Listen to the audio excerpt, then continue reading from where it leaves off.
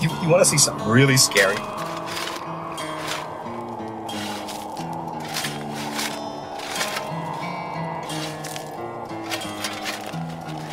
What's the boogeyman? As a matter of fact, it was.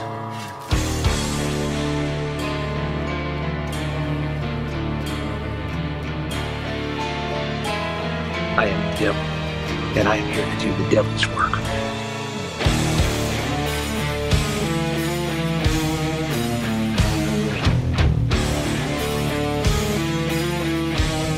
Welcome to the Grave Plot Podcast.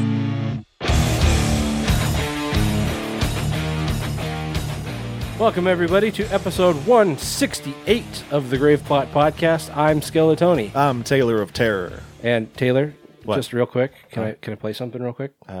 You're going to do it regardless of what I say. Right now, watch.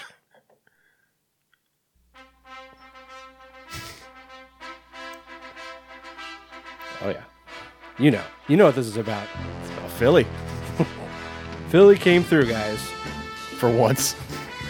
Yeah, they righted their wrong from 4 years ago. Actually, I guess they were Clinton last time. I'm sure they were. Yeah. But this time, the whole state really, like Biden flipped Erie County, and I think a couple other red counties from last time, and I mean record turnout, voter-wise. I mean countrywide, but just in Philadelphia or in Pennsylvania. But yeah, we got it, guys. We did it. It's over. Well, it's not over. It'll be over soon. Hopefully. I mean, the fucking dumbass is like, he's trying. You're living under a rock if you haven't heard about this, but he's trying to sue in several states to not invalidate, but just challenge the election results in each of these states. And each of these states are just like, there's nothing going on here. Fuck off. Yeah. My favorite one, I don't know where it was. I know it was a judge named Diamond, but he asked one of Trump's lawyers, he was like, were there watchers representing Trump in the room? And the guy was like, there was a non-zero number of watchers. I think that was Michigan. And the judge was like, I'm asking you now, as a member of this state's bar, were there representatives of Donald Trump in that room? And the guy's like, yes. Yeah. The judge goes, then I'm sorry, what's your problem? Right. Yeah, and this is basically, I mean, not word for word, but basically what's happening in each state. It's like, in Pennsylvania, there's this big thing where these, so they had observers for each party. And, because of COVID and because of the sensitive nature of the election, they had a limited number of people as observers from each party. There was 19 Democrat, 19 Republican. This is in Pennsylvania. I don't know about other states, but it was 19 Republican, 19 Democrat, and 19 Independent. Okay, so I didn't know about the independents, but yeah. So they had these observers that were literally leaning over the shoulder. Well, not literally. I think typically under certain normal circumstances, they would literally be leaning over the shoulder. But because of COVID, there were regulations put in place where they had to be, 10 feet away or something. Something like that, yeah. And the Trump campaign and the Republican National Committee Conference, RNC, yeah, they went to the court and had them say, well, we can't get close enough to make sure that these are being counted accurately. And so the judge actually allowed them to get closer to these people to make sure there's no, funny business going on. But they got what they wanted, but they still are saying, oh, well, we weren't allowed to, or we weren't given access in a timely amount, in a timely amount of time. And so, there could have been something going on in that time. And, we've got all these ballots that are probably invalid. We should just throw them away. It's like, okay, let's throw away these 500 some odd ballots and, continue to count these. What was the final tally? It was like, was it 40 something thousand over, or, additional votes that Biden had over Trump in Pennsylvania? I haven't seen the final numbers. I don't know. Yeah, it's just absurd. We talked about how it's the equivalent of a parent just being like, okay, you're throwing a temper tantrum. You can stand in front of the other boys and girls. Right. And then just turning to the other parents being like, I'm sorry. He won't behave himself. And they're like, I understand. Just let him. If it'll make him shut the fuck up, then just go ahead. And here we are, a week and a half after Election Day. Biden's already been announced projected as the winner because the electors meet on December 14th. Is that the day? To finally cast their votes, and make it official. But Trump, to this day, here we are on November 15th, as we sit here, he is still not conceded. He will still not admit that he lost the election by a large margin. Like, even adjusting for some kind of error, he still would have lost his ass. By a lot. He says he won't concede. And he says as soon as he doesn't say this, but it's being reported amongst his aides that as soon as Biden is certified, Trump is going to announce his 2024 candidacy. I mean, I'm hoping that he's in jail before then. Yeah. Which brings up another issue because apparently there's nothing written in stone that says he can't pardon somebody even though there's been no charges brought. So he can just preemptive, if he knows there's wrongdoing, he can preemptively pardon somebody because it's not written that he can't. Also not written is nothing saying that he can't pardon himself.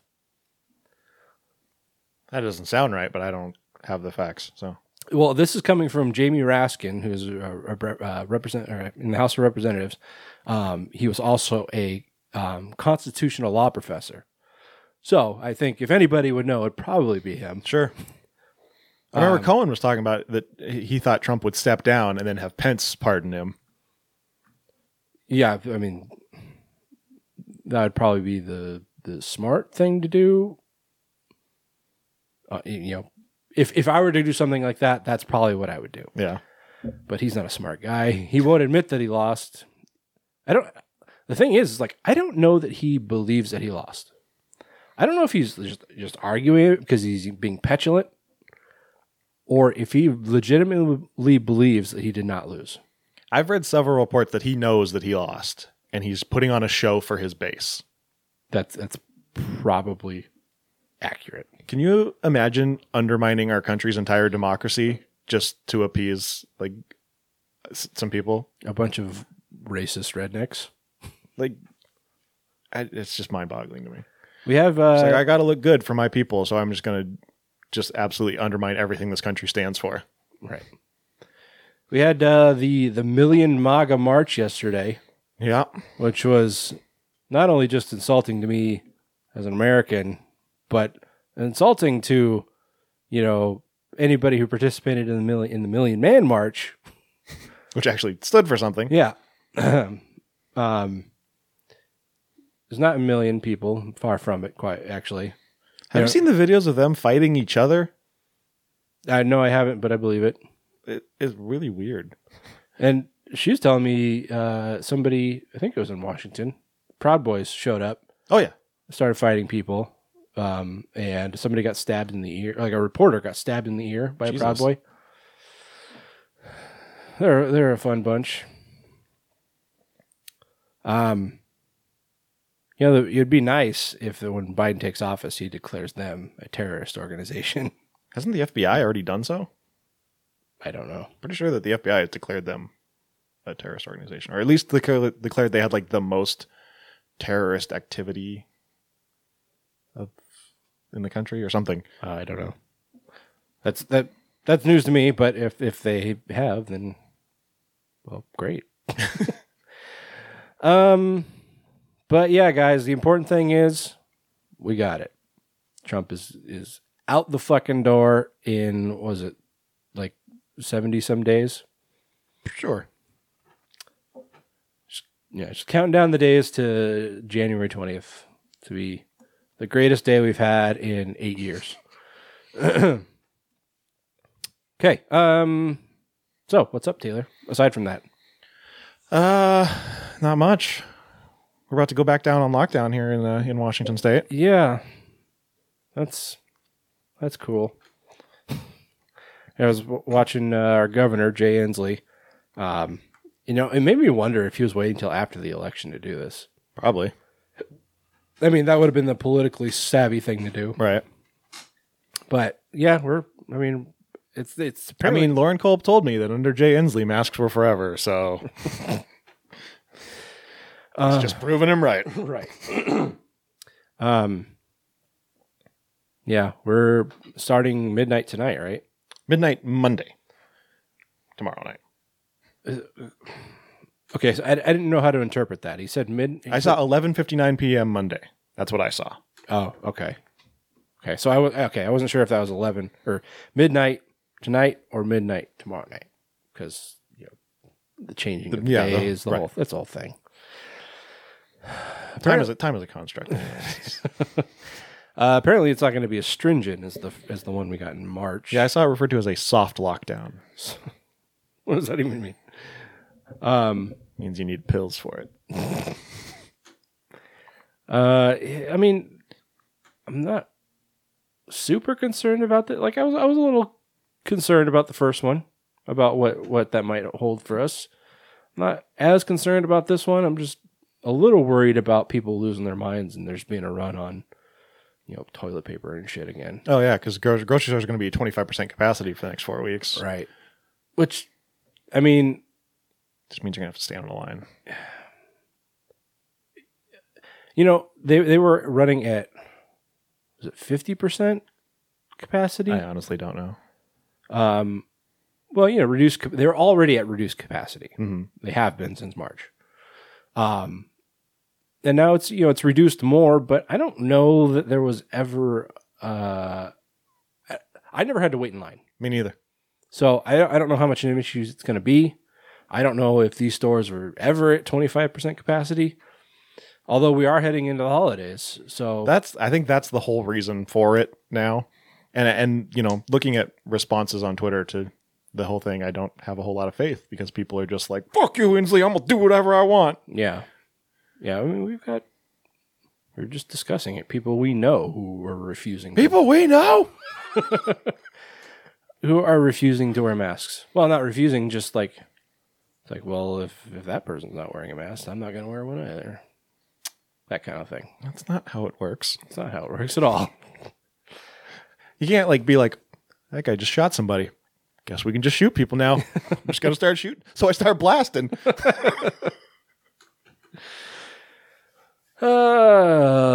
Anyway, but yeah, another lockdown.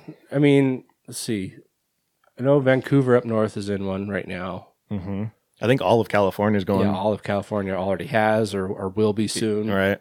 I don't know about Oregon. I know that the whole West Coast made a coalition or whatever to be like, if you come into our state, you have to quarantine for 14 days. Yeah. I was going to drive down to my mom's for Thanksgiving. It was just going to be the four of us. But now that they're like, don't leave the state, I'm like, sorry, Mom. Yeah. We contemplated that because we were going to have this kind of, blended Thanksgiving where we're going to invite, it's going to be the two of us, my parents, my sister and her husband, and then her parents. And we're all going to get together. Because of the way things are now and, they're just announcing this lockdown, we had to think, it's like, do we still want to do that? But it's just like, we're all working from home and, we're not really leaving the house aside from essentials. So it's like, in that respect, we're not really it's not that we're not any more or less safe. It's just like, we're as a larger group, we're about as isolated as we can be. Yeah. So, and you got a big enough backyard that if you wanted to do social distance backyard outdoor kind of thing, you could. Oh, we're going to my parents' house. Oh, yeah. I mean, it's an uncomfortable situation, but My mom was saying in Oregon, people can like call the cops on you for having social gatherings. Really? Yeah, I mean, Inslee was just saying during his conference, it's like, you're not going to have state troopers showing up at your door for having people over Thanksgiving. We just hope that you would have some common sense about it, that kind of thing. That's kind of how he's been through this whole thing. Yeah. And, whereas Washington State, in the grand scheme of things, as far as the United States, our COVID cases are fairly low, despite us being like one of the hot spots at the beginning. Yeah. We were the first in the country. Yeah. Woo! Go Washington! We're number one. No, we're not number one, and that's the thing. But we were first. We were first. Hashtag first. Like a YouTube comment. Anyway, but yeah, so Thanksgiving's coming up, and you guys just gonna do your own thing at home now? Yeah, I think we're gonna get like a turkey breast or something and just make a little mini feast. There you go. Yeah, I mean, if worst comes to worst, we're still a week and a half out, 2 weeks out. Yeah, 2 weeks. A week from Thursday, right? Yeah. So if that in that time, we kind of lose our nerve, then we'll make adjustments and maybe just do our own thing here. But at this point, she's got family from out of town where it's just like that's too much. Yeah. It's like we can more or less verify what we as a core group are doing. But when we start inviting people from out of town, people we don't know what they're doing and how they're living their day-to-day lives, it's just like, no, we gotta pump the brakes. Jinx, buy me Coke. Never buy you Coke. Anyway, wear a mask, wash your hands. This isn't a political issue. Like just do it for yourself and for your fellow man. Just do it. There's a vaccine coming, apparently. With promising results. And Fauci is touting it. So yeah. So I mean, I love that Pence was like, "We did it," and Pfizer was like, "We had nothing to do with Operation Warp Speed. We didn't receive a fucking dime from Operation Warp Speed." Is that what they call it? Operation Warp Speed? Yep. That's fucking stupid. That's not as bad as Super Duper Missile, though. Fair enough. Oh, that's cute. Super Duper. Super Duper. God, I need to watch Grind again. Anyway. That might be the movie that I like has the biggest discrepancy between critical reviews and how much I fucking love it. Oh, because everybody fucking hates it? Yeah, and it's amazing. It's so good. It's like cheesy as fuck, and it's like a time capsule. I love it. It's so painfully early 2000s that it's just like, whoa. But it's so good. Okay. Does it smell like ass crack or pepperoni? I got $5 on pepperoni. Mr. Rivers. All right, we could just sit here and quote Grind all day. Like, don't think I won't. meet in the ass. You think I'm bluffing? I still do that every time cheese makes chili. I'm like, chili. Chili.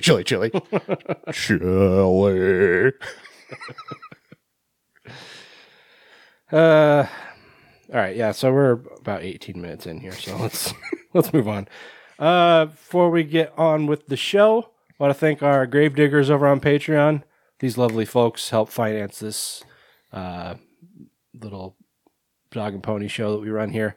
We don't have an expensive show, but it does cost money. We have to pay for our website and, hosting MP3s and whatnot. And we just don't have money. We're very poor. And we need people. We need help. Help me, I'm poor. We've said it before, but we probably wouldn't still be doing the show if we were doing it out of pocket. Yeah. Not necessarily because it would have broken us, but it just would have been much harder to be like, why are we doing this and paying for it? And not that it feels like a job, but you know what I mean. Yeah, it's like I could be doing other things. And saving money. At the same time.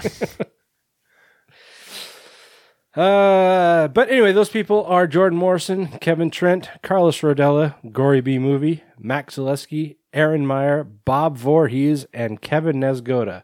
Thank you so much, guys, from the bottom of our cold, dead hearts. Every little cent means the world to us. So thank you.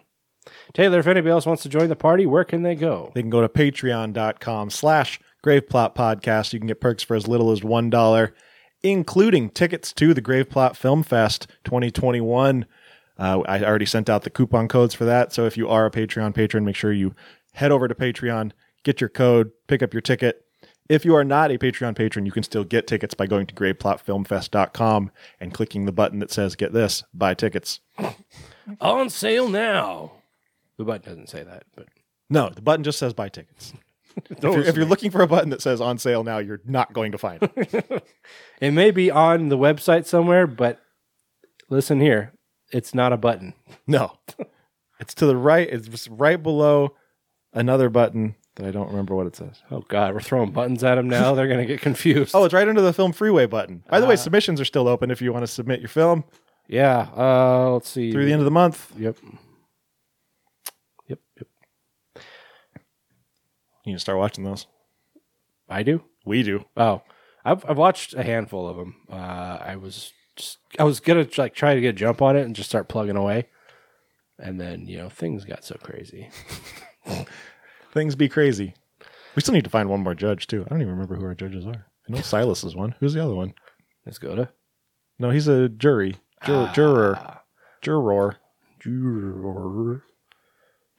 Do we have more than one judge? We do.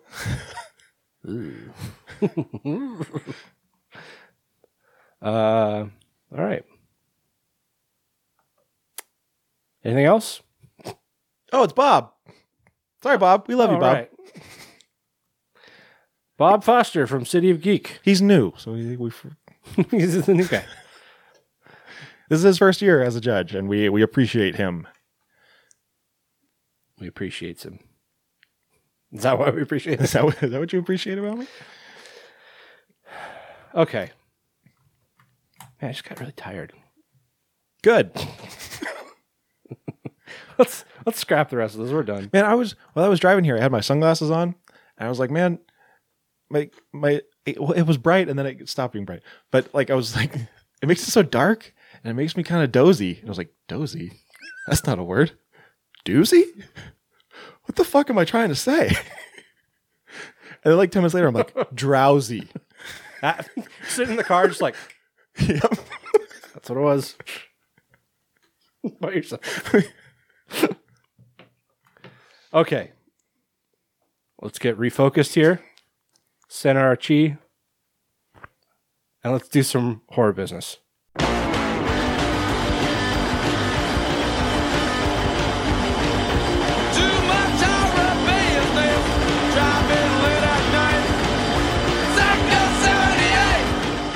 Okay, so starting out in real world horror, you may not be into fashion, but let me tell you something. The fashion industry is cutthroat, guys. If you're not, revolutionizing the way people wear a shirt, then you're fucking dead. Nobody cares. You're out. If you're not growing, you're dying. There ain't no third direction. There it is. Tom Callahan. Right.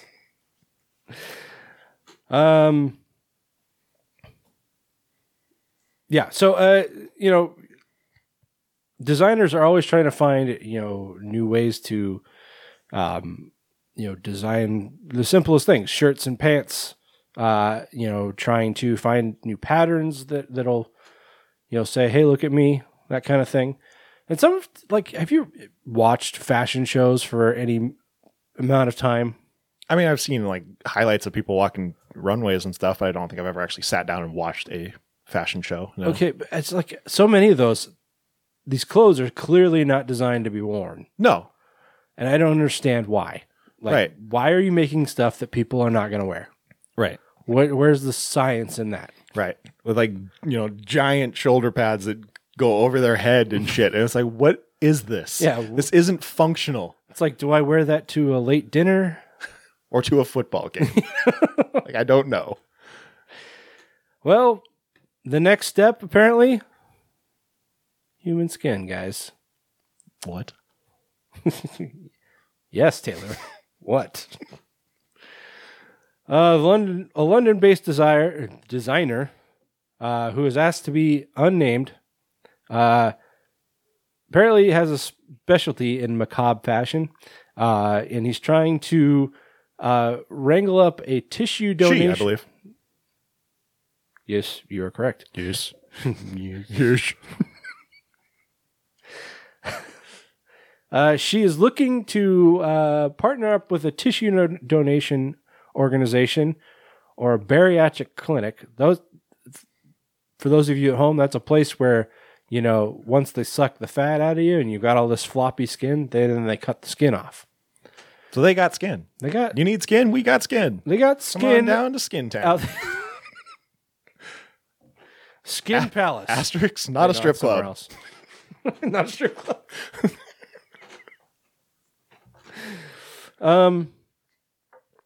She's trying to partner up with these places so she can purchase human skin to be made into Halloween leather face masks. Oh, so she's not. Oh, so she's making masks. She's not making clothing. Right. Got it. The thing is, the article puts a space in between leather and face, so I don't know if it's like leather face TM or just like leather face masks. Well, I mean, leather. Regardless of how you break it down, it's pretty much the same thing. Well, that's true. The beautiful thing about being a Leatherface is that when you're killing people, you've constantly got a new face. Oh, yeah. You're just making faces. Always changing it up for fashion. She had an agreement with a bariatric surgery patient. Okay, so I wonder how many masks she was planning to make. However, this partnership has since, fallen apart. She said she's willing to pay a legitimate supplier £10,000 for 10 pounds of skin. That's a lot of skin. That is a lot of skin. Did you know that your skin is the largest organ in your body? I did, actually. So that's roughly $13,181.65 United States dollars. Good old American dollars, the only real money.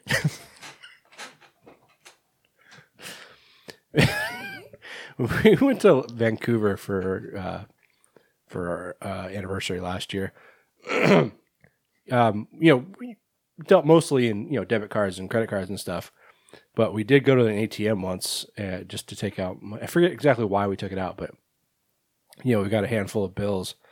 It's just like holding the stuff. It's like, how am I supposed to take this seriously? It's like at least half plastic, and it feels like plastic to the touch. It's just like, this does not feel like money. Like, I don't get it. Why is this dollar blue? And there's kids playing hockey on the back. It's like, you don't want us to take you seriously. And I know that's like, I think British pounds are the same, like actual physical bills. They're plastic as well. And I think euros even. So pretty much, I think we're the only ones that use like this like paper-like they probably material. come over here and they're like, this is paper. This feels so cheap. I could rip this. I wipe my ass with this. But yeah, I don't know. Different strokes, also, what's a yard? It's like a meter, but more complicated. A Soport, which is a site that connects small and medium fashion brands and clothing manufacturers. A spokesman from there said, we've had some bizarre and quirky requests come through the platform in the past, but this one has to take the crown. After speaking with the designer, it's obvious that she's incredibly passionate about her art, and although it may be a little stomach-curdling, it's all above board. I mean, once you treat and, tan human skin... Basically leather. Yeah, I mean, it's not much different. I mean, people do that with pig skin, and I think on a molecular level or something, like our skin is very similar to pig skin, which is why they use it for skin grafts, or at least they used to. I don't know if they still do or not, but so yeah, I mean, once you tan a human hide. I can't imagine it's much different. Yeah. So it sounds weird, but I mean, it is weird. It's weird. It is. But she must either know or believe that there's a market for it. If she's willing to pay 10,000 pounds for 10 pounds of skin, like that's 1,000 pounds. I mean, per pound. If you show up to this is why we shouldn't call money pounds. This is complicated. This is confusing. Yeah, you can't pay 10,000 pounds for 10 pounds of skin. That doesn't make any sense. No. Doesn't make any sense. I'm going to pay a pound for a pound. So she's basically paying $1,300 a pound. Right. So like I said, she must believe there's a market for it. I guess. I won't buy one. I don't want to wear that. No, I don't want somebody's face on my face. But I mean, you're going to be the talk of the town when you show up to your Halloween party. It's true. It's like, oh, I like that mask. Is that real leather? This is actually human ass. I'm ass face. Fear me.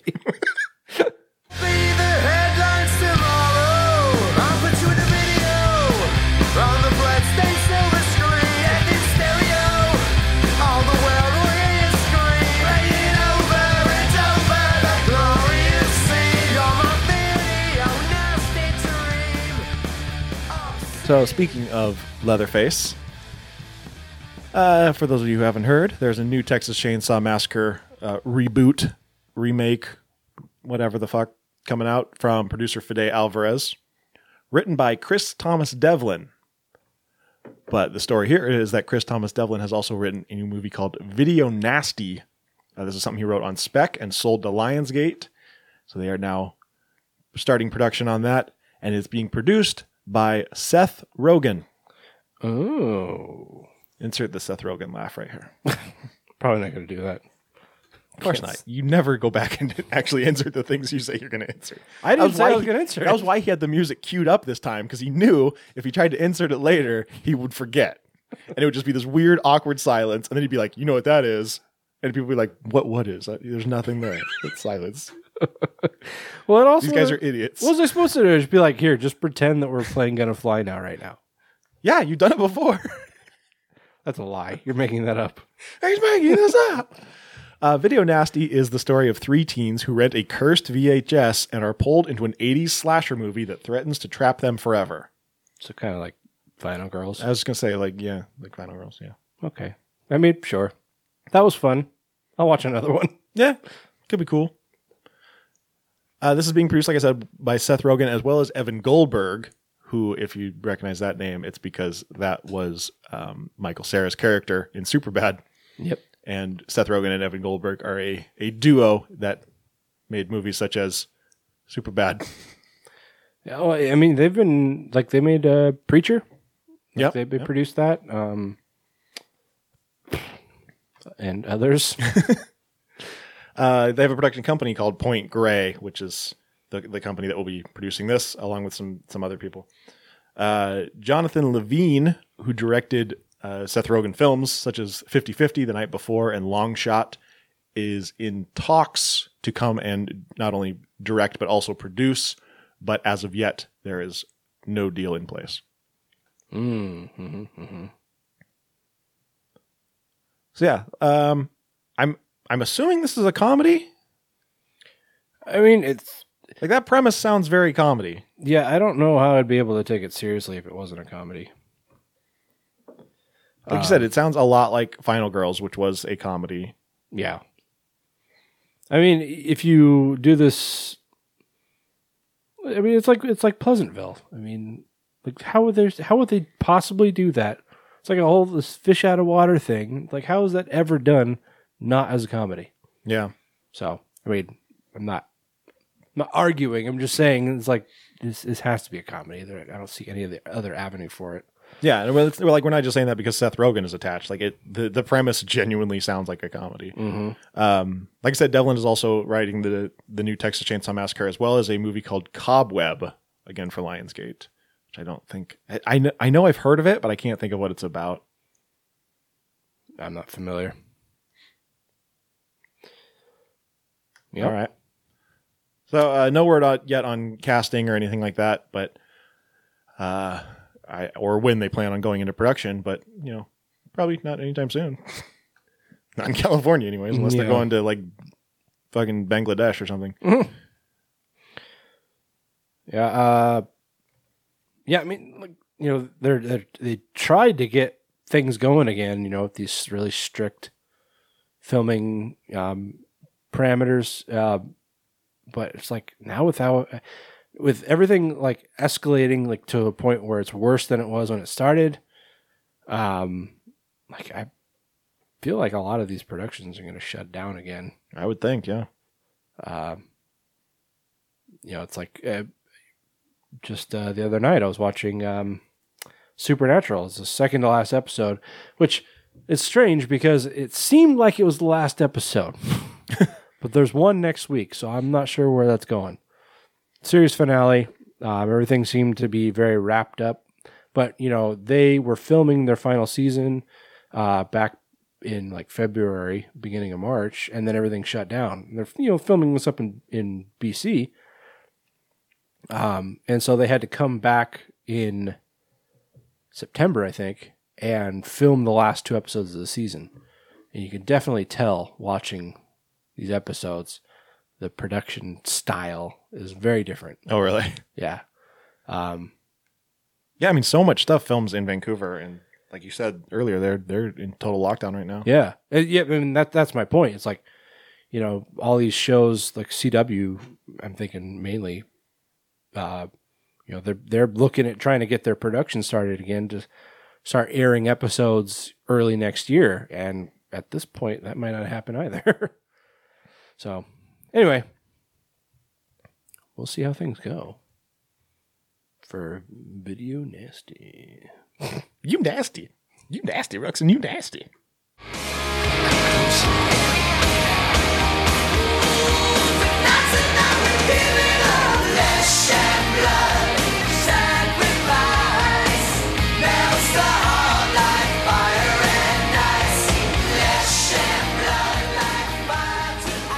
Yeah, so we haven't mentioned this yet, but this episode is actually kind of like our salute to Shudder.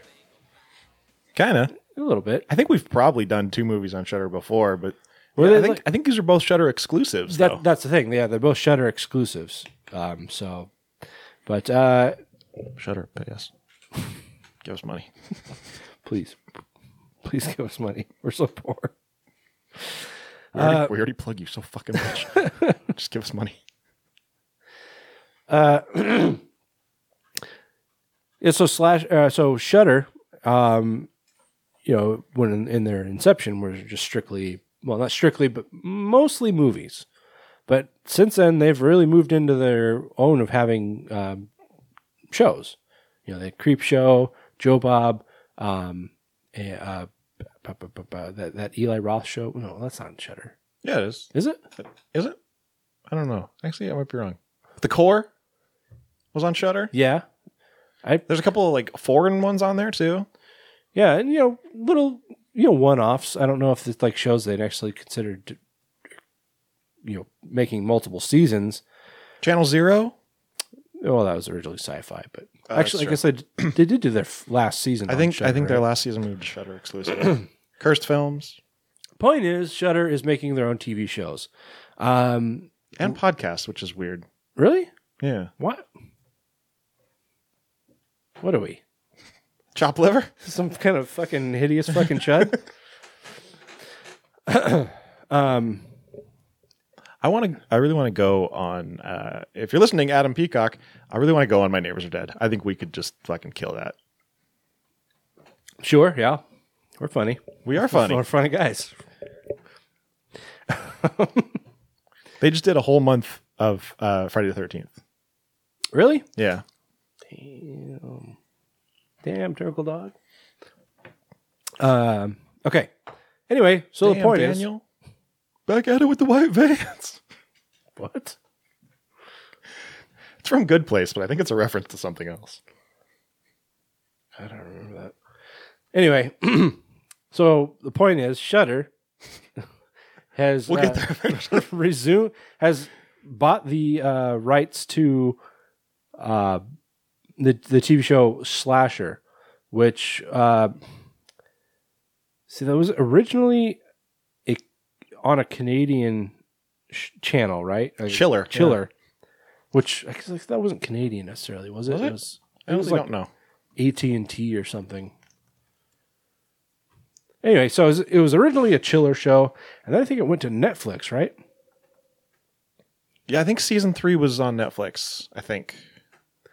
And then, I don't know, I kind of thought it was done. I hadn't heard anything about it. Yeah, that was the impression I was under. But apparently a new season is going to be showing on Shudder. It's owned by NBC. Chiller? Yeah. Interesting. Yeah, it's weird that it wasn't on like Comcast then. Because NBC is owned by Comcast, which is then owned by Shinar Wind Company. Proud to be one of America's 9 companies. I gotta get my focus here. New season of Slasher. This is going to be the 3rd or 4th season? 4th. Sure? Yes. Okay. Well, 4th season of Slasher. Shudder's teamed up with an award-winning production company, Shaftesbury. Shaft. Dick. To make a brand new 8-episode installment of the series. Slasher Flesh and Blood will stream exclusively on the horror platform Shudder in the US, Australia, and New Zealand in 2021. Shudder will also be the streaming home for Flesh and Blood in Canada, the UK, and Ireland following its linear premieres in those countries. Oh, so Shudder is coming to those countries. No, it's saying it's going to be on TV there. And then after it does its TV run, then it will stream on Shudder. Oh, okay, I see. The series... Season 1, The Executioner. Season 2, Guilty Party. Season 3, Solstice. Season 4, Flesh and Blood. Solstice. That was the one. It took place in like an apartment building or something. I think that was the Netflix season. I don't know that I've seen that one. I have not seen it. I've only seen the first 2 seasons. Yeah, I saw the Executioner and the one that took place in like a cabin, like a ski lodge or something. Yeah. I guess that was Guilty Party. Huh. All right. Well, production is now underway in Ontario. Flesh and Blood follows a wealthy but dysfunctional family gathering for a reunion on a secluded island. Their old wounds and competitive rivalries, Rudes. I lost my place. Their competitive rivalries flare up when their family realizes a masked killer is on the island, intent on cruelly picking them off one by one. Kind of sounds like You're Next on an Island.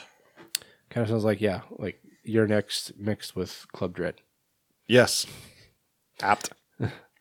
David Cronenberg has joined the cast. What? You can't just drop that casually like that. Like David Cronenberg. Heard of him? I always like him as an actor. He just plays a good creep. Yeah. Let's see. Which will also David Cronenberg has joined the cast for the season, which will also continue the show's trend of bringing back cast members in new roles. Oh, other people, not him. Not him. Like, no. He hasn't been in another season. Returning from previous seasons are Paula Brancati, Jefferson Brown, Patrice Goodman, Sabrina Gridovich.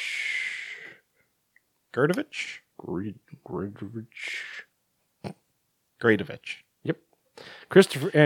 When there's 3 consonants in a row, you can just put whatever vowels you want there. It could be Grivovich, Grudovich,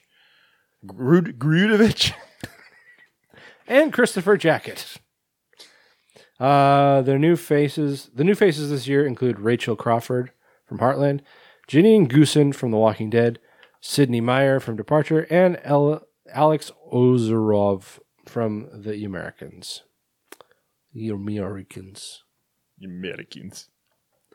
Silly Americans. Cool. I like Slasher. I mean, I really liked The Executioner. That was a good season. Yeah.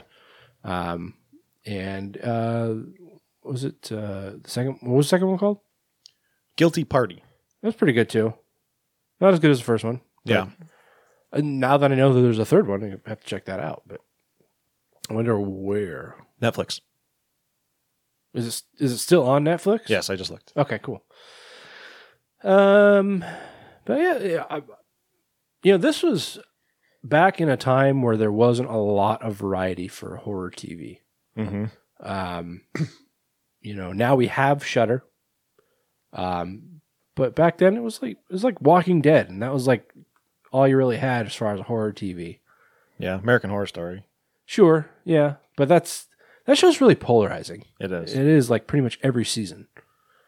People either really like it or really hate it. I mean, I've expressed my opinions on it. This isn't even what we're talking about, but I always get really into it for about 4 episodes. Yeah. And then I just check out. Yeah, I did the exact same thing with this. Was it this past season with the slasher? Like the 80s slasher? I think that's the most recent one, yeah. Okay, yeah. Like that's my shit, man. I love 80s slashers. And I started out strong. I watched like probably the first half of the season. And then I don't know, got busy, I guess, and just like lost interest. Who is the writers on that? Like, does Murphy write it, or do they have like a team of writers? I mean, he may be involved with the story in some respect, but I don't think he's one of the writers. It always feels like the story like mutates over the course of the season. Like a new writer comes in and it's just like, yeah, I'm not doing all that slasher shit. Let's talk about ghosts. Well, I think that's kind of always been the basis. The things just kind of getting like you think the show's going one direction for most of the season, and then it just totally shifts gears. I think they've done that almost every season. Well, see, that's what makes me check out every season. Fair enough. But it's like, because it usually doesn't make sense. It's not like a logical progression. It's just like, okay, now all of a sudden it's, like it's a slasher, but now it's supernatural. Yeah. Well, it's like now we're talking about aliens. I think, the most egregious one was, I think, the second season, Asylum, where it's like people will swear up and down that's like the best season. And I don't get it at all because I think it's the worst. It's one of the worst. It's not as bad as Freak Show. Freak Show kind of sucked. See, I really liked Freak Show again until about halfway through. Which is interesting because that's when NPH showed up and you really like him. All right. I was like, oh, sweet. NPH is going to be on there. And I never watched it because I just didn't care by that point. Yeah. But we're just in a conversation about American Horror Story now. They announced their teasing their new season recently. Did you see that? Mm-hmm. Can't really get a grip. Well, apparently it's going to be an anthology, which is interesting. Like each episode? Yeah. It's going to be, was it like 18? Wait, that's the American Horror Stories. That's the spinoff. We've talked about this. Did we? Yeah. I mean, we talk about a lot of stuff. Yeah, because there's a new season of American Horror Story, and then there's American Horror Stories coming out. That's anthological.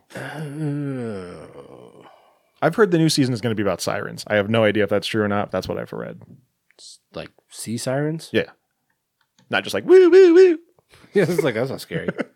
It could be. Unless they do like Siren Head. Have you seen that thing? No. It's fucked up. But it could be scary because fuck the police. Sure, yeah.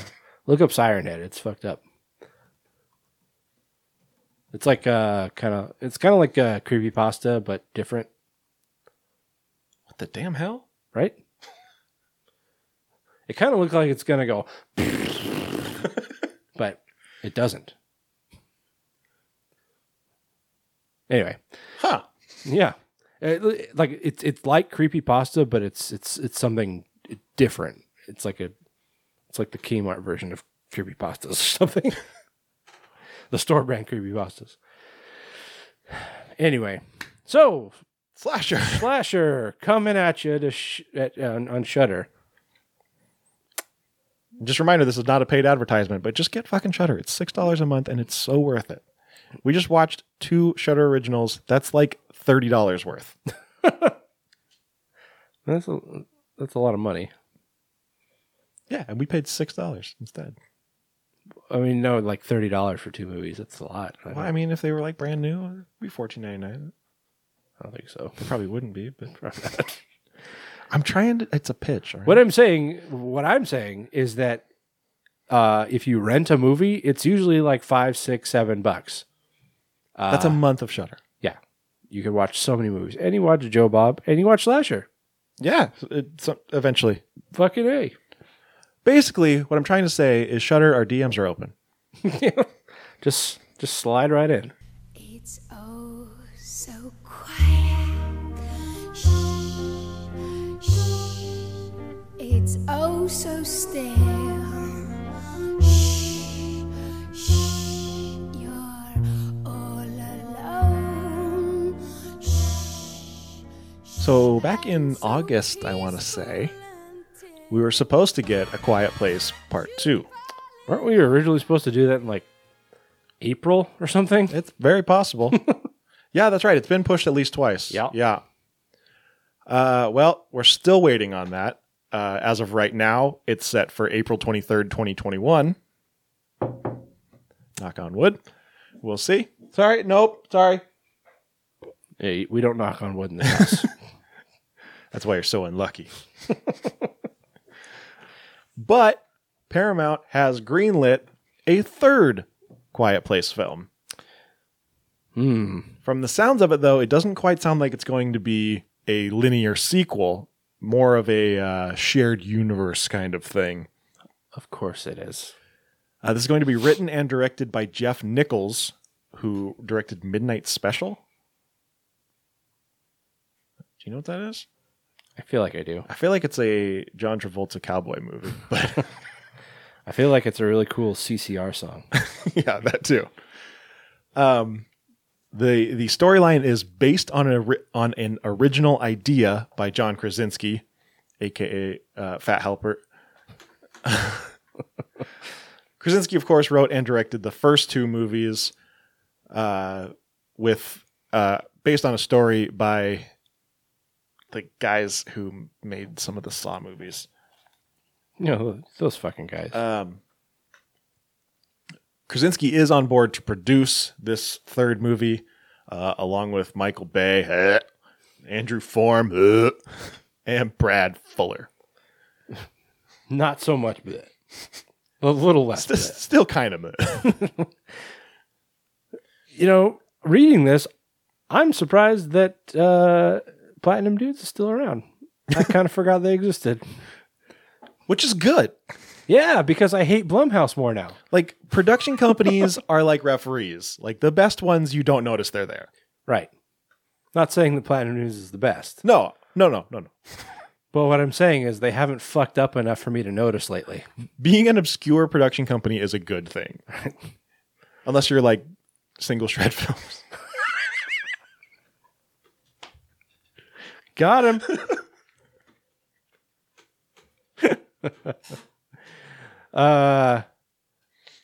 Yeah, like I said, I used to hate Platinum Dunes with a passion. Oh, I remember. Like, it burned with the fires of hell, like deep inside me. Kept you up at night. Yeah. Just wake up screaming, Bay! It's true, I did. But now that hatred has been replaced, like now that's directed towards Blumhouse. So like Platinum Dunes, it's like it ain't no thing. We cool. I mean, Michael Bay, as long as he stays out of the directing chair, fine, whatever. You can write checks. I don't care. Yeah. And we just came up on Friday the 13th, so as I do, watch at least one Friday the 13th movie. I opted to pick the remake, or I think I watched about 3/4 of it, just because I already had it. I didn't have to go put the disc in, and I already had it available to stream. And it's that was a Platinum Dunes movie, and I was really apprehensive about it when it came out. But in the 11 years since it came out, it's I know. It's just I mean, this we've said this on the show before. Like, of those, mid 2000s remakes, that was like the best of the bunch. Yeah, the most true to form. But it was Platinum Dunes. Michael Bay, or Bay, Fuller, and Form were all involved. And it was okay. It was fine. Production companies are at their best, and this applies to Blumhouse too. They're at their best when they put the people in charge, and then just let them go. Be like, all right, you're the director, you're the writer, you guys know what you're doing. Here's a check. See you in a year. Yeah. And God, what was I just watching, or somebody was talking about like that exact thing? Fuck. I was like watching like an interview or something with a filmmaker who was talking about, God damn it, what was it? Was it the guy who made the film Sunset Dreams? No. Although, I mean, have you seen Sunset Dreams? No. Now, I can't remember who it was or what they were talking about specifically, but there was this, studio head that wanted to get involved with every little picture that he was involved with. He wanted to be hands on and dictate how everything was going, and he just ultimately ended up fucking up these movies because people were going over budget or over schedule or something, and so he just was like getting too involved and fucking up these movies.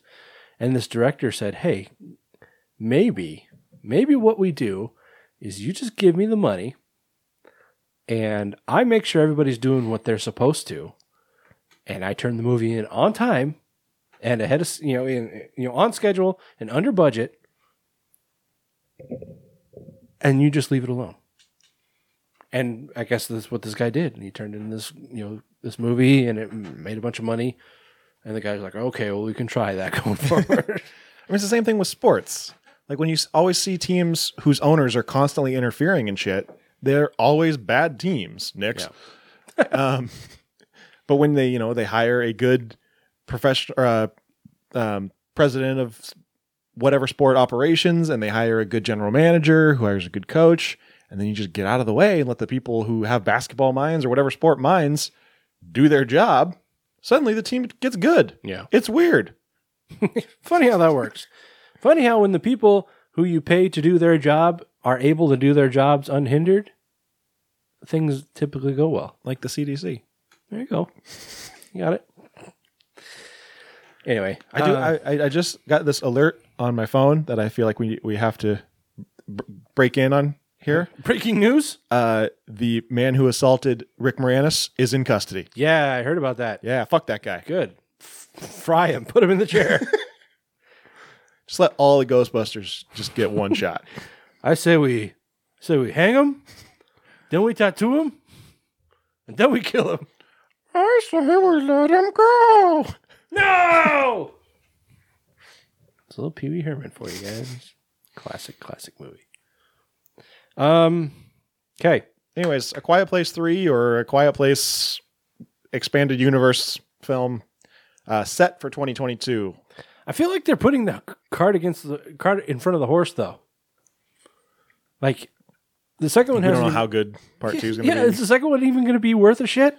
I don't. This doesn't feel like a expanded universe necessary film to me. Like, what are you going to do? Have the same story with a different family? Right. Exactly. Whoop-de-doo. And I think that's before we knew that this was going to be like a continuation of the same family from the first movie. Part 2, you mean? Yeah. Yeah. I think we talked about this exact same thing. Yeah. So I think like, that was what Krasinski originally wanted, was it to be like almost anthological. Right. And it's just like, I mean, it's the same thing that's going to happen to different people. It's not going to be different enough for me to give a shit. Walking Dead, another thing. Yeah. I mean, we've gone on tirades about that. It's the same fucking show. Like, oh, Fear the Walking Dead started before the outbreak. It's like, great, but now they're up to speed now, and it's the same fucking show. Yeah. And I care as little about it as I do the original one. Anyway, I just announce it. Like, if this was like a tried and true franchise, like if they had already put out 2 movies or 3 movies and they'd all been like money makers, and they say, okay, well, we're going to announce the next 2 sequels. It's like, okay, that's fine. I mean, it's a little, bold, but sure. Yeah. But putting out or announcing a sequel to a film that has a sequel that's not even out yet, I don't know. That's a little much. A Quiet Place 3, keeping up with the Joneses.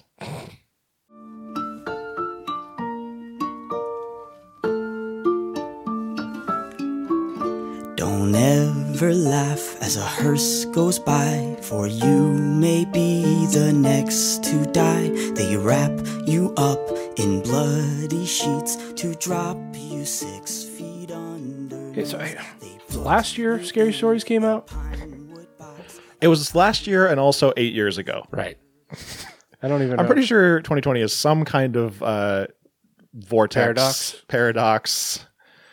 Or like, it's like the Ouroboros where the snake is eating its own ass. Yeah. This year is just eating its own ass. 2020 is just us eating our own asses. Eating our own asses, eating each other's asses. There's just so much ass eating. Ass. Seriously, 2020 is like the year of ass eating. Like everyone's talking about eating ass this year, and I'm just like, what is happening? Have you tried eating ass, Taylor? No comment. Well then, not the response I was expecting. I can neither confirm nor deny.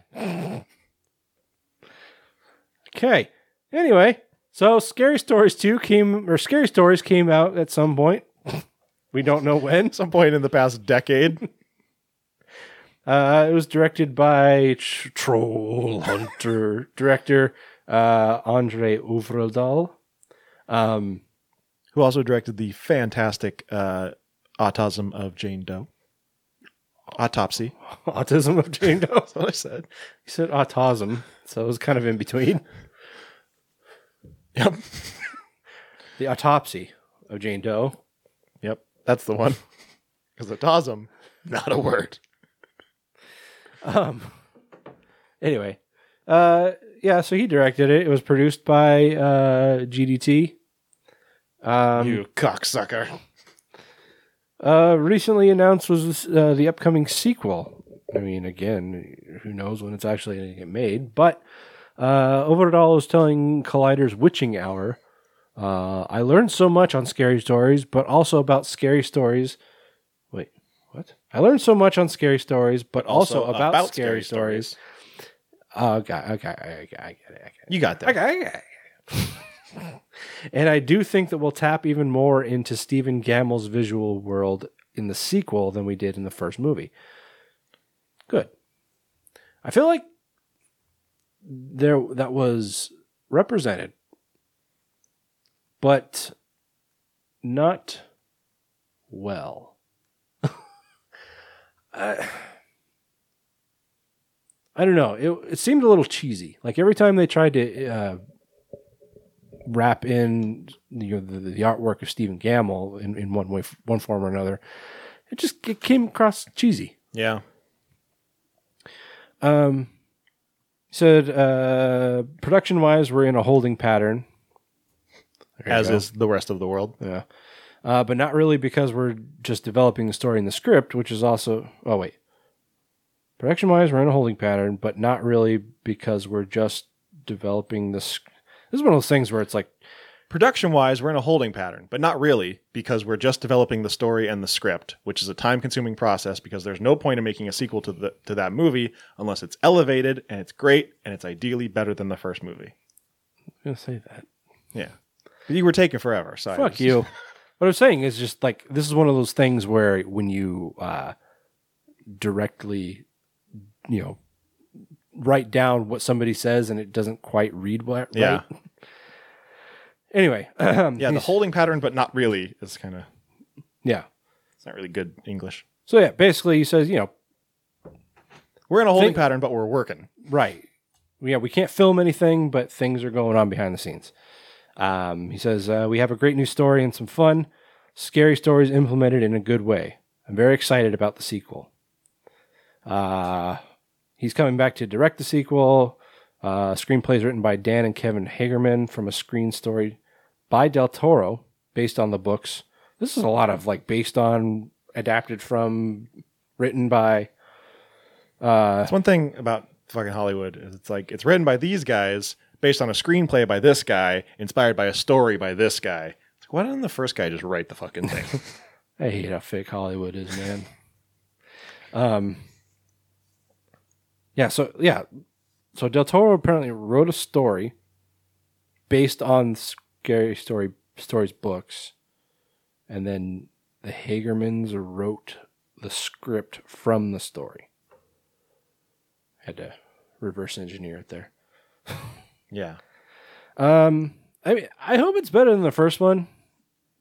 The first one was like, I don't know, like eating. It wasn't bad, but it was disappointing. Yeah, it's like I wasn't mad. I was just disappointed. It's like eating ass. Yeah, you think it's going to be so adventurous, and then once you get into it, it's just like, oh, this isn't what I was hoping for. You're just like, wait, I'm eating ass. Like, why did I think this would be enjoyable? It's not a good metaphor. I don't think that actually applies to the movie at all. Eating ass rarely applies to anything other than eating ass. Except this year. Except, when we're all eating each other's asses. Yeah, I mean, the first one, technically there's nothing wrong with it. It's just, it wasn't good. It was this like weird in between if it was supposed to be a kid's movie or an adult movie. Yeah, it was filmed like it was supposed to be an adult movie, but the story was very right children or child. What's the word? Childish? Sure. Yeah, that works. So I mean, I hope that it's better, but I mean, you're ultimately dealing with the same source material.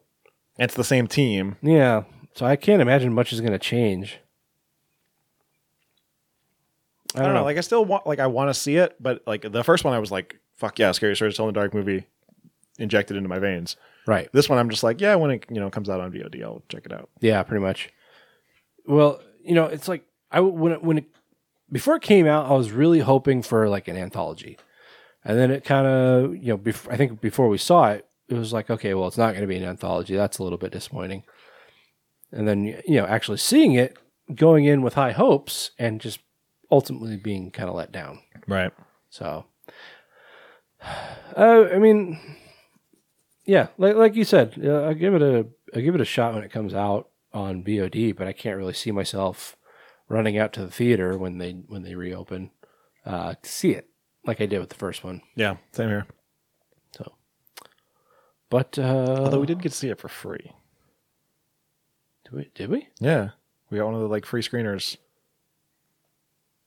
One of the advanced screener things. Did we?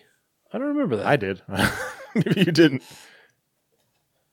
Did we go together? I thought we did, but maybe we didn't. I feel like I went with my wife. Maybe we didn't. Maybe it was just me. I just went by myself. Loser. Nobody loves you. I guess I'll go eat worms. Go eat ass.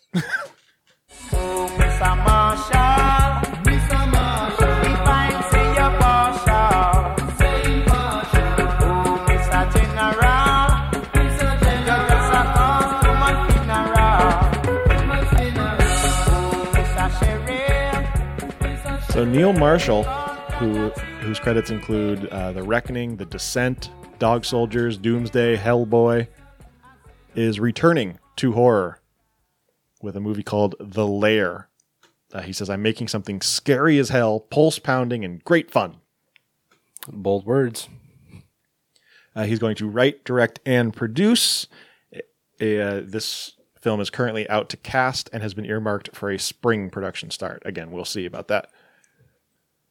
The story centers on a downed Royal Air Force pilot who escapes a terrifying bunker in Afghanistan containing mutant man-made biological weapons and unwittingly brings the creatures back to a U.S. Army base. Okay. So the people are the weapons? Mutant man-made biological weapons. I don't. Maybe it's like a virus or something. But it says the creatures. I'm just picturing The Hills Have Eyes, but they're. Oh, yeah. I mean, they must be. So some kind of mutant man-made biological weapons. Some kind of mutant super soldier or something. A biological weapon. Yeah, maybe it's a virus or something that they're hosts of. Or yeah, I mean, like, God, wasn't that like in Return of the Living Dead? Wasn't trioxin? Wasn't that supposed to be like a biological weapon? I believe so. Yeah. But so I don't know. Or at least, I mean, Resident Evil. At least in the movies, it was supposed to be a biological weapon. I believe the T virus. God, I don't remember. I don't remember if the movie is different than the game. I haven't watched the movies in so long. Anyway. Yeah, Tony loves The Descent. I want to go on record saying I don't like The Descent. I hope I never have to watch it again. I'm not familiar with The Reckoning. I don't think I am either. But Dog Soldiers Was dope. You can go back and listen to our review if you want, but basically my whole review boiled down to that, like, the last act is just fucking chaos and it's amazing. But on that topic, Neil Marshall says that there's more of a chance now than ever before of him making a Dog Soldiers 2. Oh, The Reckoning's a new movie. Oh. It actually might not even be out yet. All right. Cool plot. What is it? Evelyn, a young widow haunted by the recent suicide of her husband Joseph, is falsely accused of being a witch by her landlord after she rejects his advances. All right. Could be good. Marshall says there's things in the works and we're seeing what we can do. Certainly myself and Kevin McKidd and Chris Figg are up for it to revisit this world. Over the past British names. Over the past 18 years, the question I get asked pretty much more than anything else is, when are we going to get Dog Soldiers 2? Part of me thinks I'd like to go back and revisit that world somehow, and if Kev's up for it, then that would make it worthwhile for sure. So we'll see. You never know. Yeah, I'd be up for another fucking Dog Soldiers, man. Like, as far as, werewolf movies made in the last 20 years or so, there's not, like, the number of shitty ones have greatly outweighed the number of good ones. For sure. And, mostly, a lot of that has to do with, like, creature effects. It's like, you put a guy... I don't know. Like, it's hard to make a convincing werewolf. I get that. And, especially on a limited budget, you gotta, pick your battles. But it's like, we were doing a movie. What was it? It was a werewolf movie. Snow Hollow? No. It was an independent one. It was like really low budget. Something Road? Yeah, something Road. I can't remember what Bone Hill Road or something like that? That sounds right. Anyway, but... The one with Quiggles, right? Oh, yeah, she was in that. Anyway, so, I think I talked about that in the review. It's like, I get it. You have a small budget and you want to make a kick-ass movie. But it's like, you got to work within your means. And it's like, if you're going to do these creature effects that don't really look all that good, then just don't do them. Yeah. But, that doesn't stop a lot of people. And it's like, I feel like there's this inclination to create these giant beasts, It's like, you don't have to do that. Yeah. Look at the Wolfman. That was the classic werewolf, like probably the werewolf, It's just a guy in wolf makeup. And a plaid shirt. Sure, yeah.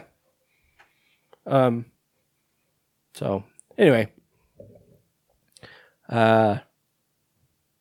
But Dog Soldiers, that was dope. And it was like, another thing is like, the inclination is to do so much CGI. And Dog Soldiers, there's probably some CGI in there, but it was mostly practical, which I appreciate. So I'd like to see that again. If he's serious about doing a sequel, I would be very interested in it. So, for sure. There you go. Well, that's going to wrap up horror business. Sure is. You know what that means, Taylor? Tell me. We're going to talk about some movies.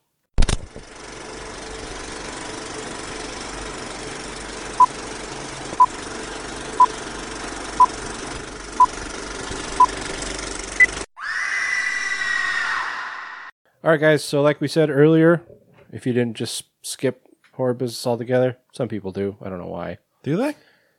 Probably.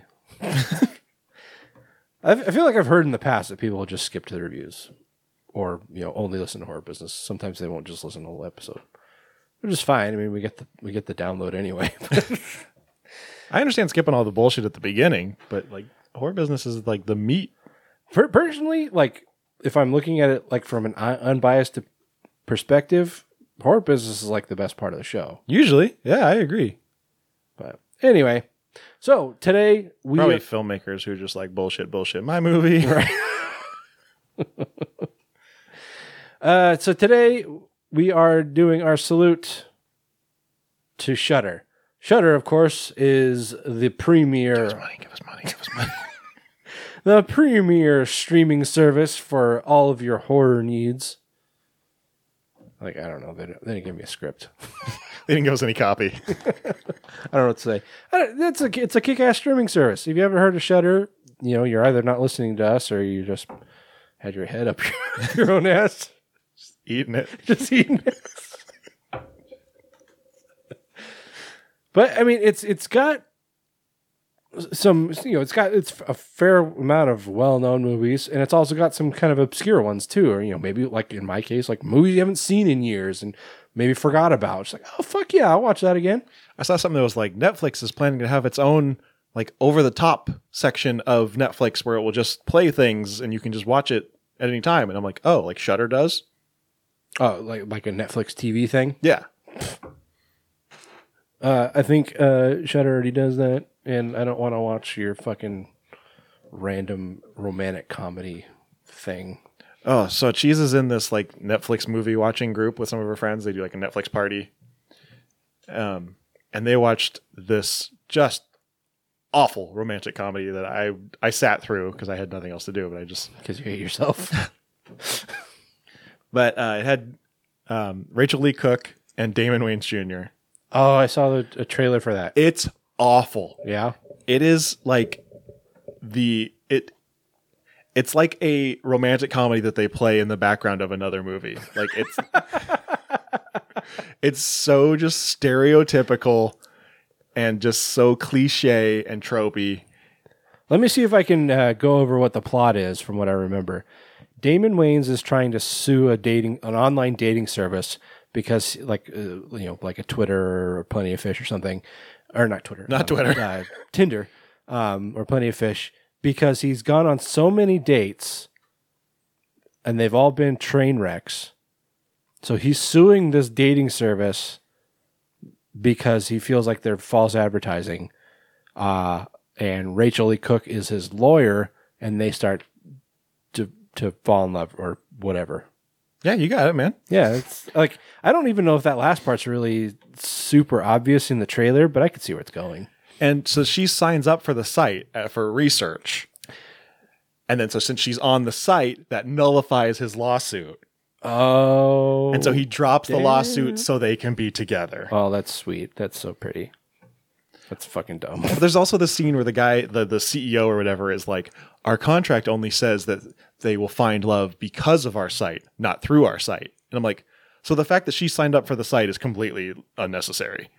Like they could have said, oh, he found love because of the site because he's suing us and you're his attorney.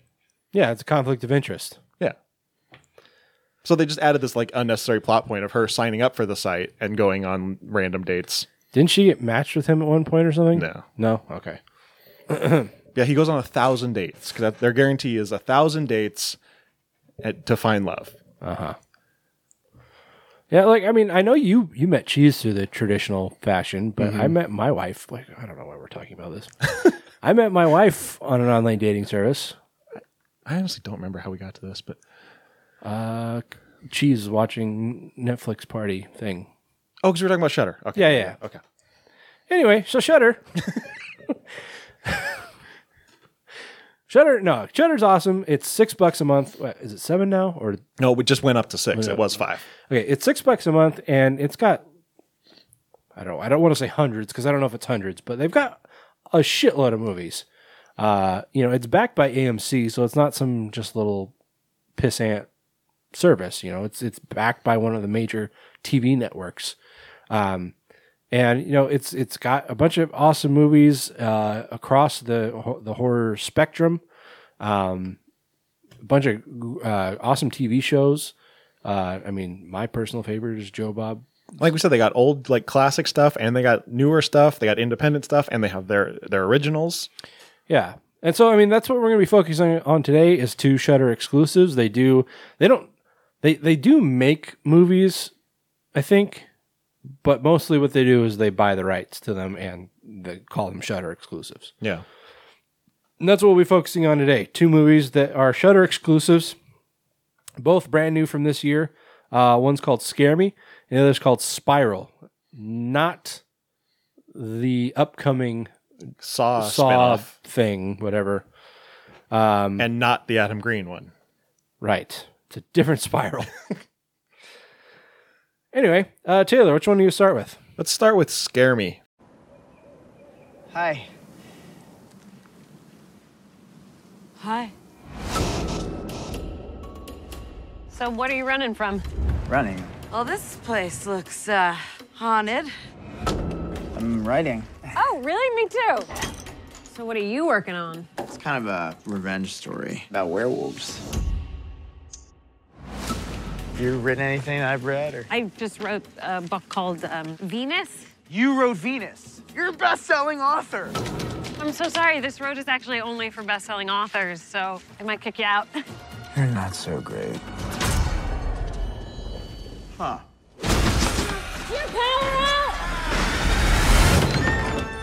Power outage.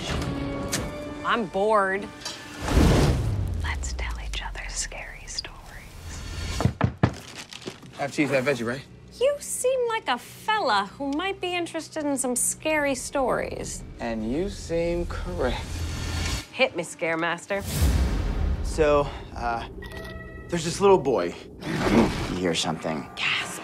This is the part in the story where the creepy strings kick in. Everything goes into slow motion. Jesus Christ, dude. It's a good story, right? It's just been done like, 600 or 700 times. Just because you're the best-selling author doesn't mean you get to school me on story. Actually, yes, it does. Look at you! You are emasculated! I'm going to get you! Run, Jason! No witnesses! Do one about dead babies. Like an army of them? You know, they got like little baby hands. They just like, we don't want bottles, we want blood, you know?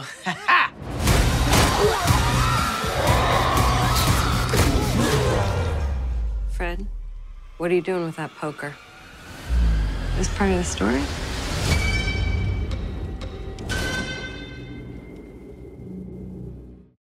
All right, so Scare Me is the story of Fred, who is he's an actor and a writer. And An actor! Yep. That's what he says. He does not say that. But he is, he's struggling. His career's not going very well. So he rents out this cabin to go and try and, get through his writer's block, and he wants to write this big werewolf epic. So he heads up there, and he's still just having trouble with his writer's block. So he goes for a run, and he runs into Fanny. Now, what? Oh, just Fanny. She's played by Aya Cash. If you've watched the second season of The Boys, she's Stormfront. Oh, okay. Just so you know, she also looks like cheese. You think so? Yeah. Maybe it's the hair. The hair for sure. Yeah, a little bit. I can see it. I really want to know if this was deliberate that their names are Freddie and Fanny. Because for those of you that don't know, Freddie Mac and Fannie Mae are like pretty much the big two mortgage companies in America. And also Fred's last name is Banks. Okay. It seems very deliberate, but it honestly could have been just a coincidence. Yeah, I mean, like I can't like draw a connection to, like there's no home loans satire or anything in it about home loans or banks or anything other than his name being Banks. But like I said, he's out for a jog and he runs into Fanny, And she says, I'm also an author. What have you written? And he's like, what have you written? And she's like, oh, I wrote the most popular horror story of all time. There's a zombie book called Venus. Right. She's like, I don't know. I guess she's like a modern day Stephen King. I mean, that's kind of the impression I got. I mean, I don't think she's written like as much as Stephen King. It seems like Venus is pretty much like her big opus. Yeah, I don't know. I'm trying to think of another author you could compare her to. I don't know. I hate to say like, J.K. Rowling or something just made money off of this one premise. Yeah. Anyway, not important. But yeah, she's a very big deal, and she's clearly not impressed by Freddy or Fred. She's kind of like a standoffish bitch. Yeah. She's also renting a cabin up there, so she says, I'm gonna go. You can go. I don't want to talk to you anymore. So they go their separate ways. That night, the power goes out, and suddenly Fanny comes to Fred's house to, I don't know, just check on him or whatever. I think she just came to see if his power was out as well. Is that what it was? But so they, just get to talking, get to drinking a little wine, spody-dody, and Fanny gets this great idea where she's like, "Hey, the wine, a little smoke." There's no smoke. There's a little. That's later. Fanny says, "Hey, I'm a horror writer. You're a horror writer. I got this great idea. Let's tell each other scary stories and see who can scare the other one." That's what grown-ups do. And then that's literally just the rest of the movie. Yeah. So Freddy starts telling her the story of his werewolf epic. He says, it's about a kid who his parents are killed by werewolves and he gets revenge. She's like, what's the story? He's like, I just told you the story. She's like, no, that's an idea. Yeah. Yeah, I mean, like, basically the whole thing is, like, they're not just, like, it was a dark and stormy night, now that kind of shit. They're actually, like engaging each other and, like, involving in each other's stories and, like, they're acting it out and, like, pantomiming things. Yeah. And, through the entire movie, you're kind of almost expecting it to turn into, whatever story that they're talking about, like maybe, or not even necessarily that, but that it's going to like turn into something else where like, oh, there's a killer outside the cabin, trying to get in or something like that. And it never turns into that. Yeah. When I read the premise, I thought it was going to be an anthology. Yeah. I thought it would be, as they told the scary stories, we would get a, pan to, and then it would be people acting out the stories. But yeah, literally the movie is just us watching them telling each other the stories. But like Tony said, they're acting it out, and it's not just, one person sits while the other person talks. They get up and they engage each other, and they bounce ideas off each other. Mm-hmm. And it actually is, it's more entertaining than it sounds. Yeah. Yeah. I mean, once I kind of like realized like, oh, so it's just going to be them literally sitting in this cabin telling each other scary stories. But once I saw how it was playing out, I'm like, oh, this actually works. This is a good idea. Yeah. And, the way it's presented is kind of fun because, you get these glimpses into their own kind of like how they're processing these stories. Like, when Fred's telling this werewolf story, at one point, he's talking about how the werewolf is like reaching out, and you actually see like this werewolf hand like reaching out, and it's like it's not actually there; it's just demonstrating what he's talking about in the story. But one thing about this movie is it keeps you guessing. Is like, is that actually happening, or is this just part of the story that they're telling? Yeah, because there's like parts where she'll say, oh, the phone rings, and you'll hear a phone ring, but then she'll just pantomime picking up a phone. Right. Yeah, and like at one point, they're talking about like this it's like an undead dog or something, and like she talks about how like the dog like opens the house door, and then like the door opens when she says that. And it's like that's the kind of thing that keeps you guessing about through this entire movie. It's like, fuck, is there actually ghosts or what's going on here? So yeah, I mean it's the premise is fun. Like it's got a lot of comic relief in it, so it's not super serious. Yeah, about like a little more than halfway through, just to kind of keep things fresh, a pizza guy arrives. They order some pizza, and again, like they're by Chris Redd. Yeah, they're sitting on the floor. I don't remember exactly what they're talking about, but you see somebody like come just he literally just opens the door and walks in from behind them, and it's just this shadowy figure, and you're just like, oh shit, now things are gonna go down. Mm-hmm. All of a sudden, there's a slasher in the house, and they turn around, and it's this pizza guy, Carlo. Yeah, played by Chris Redd from Popstar.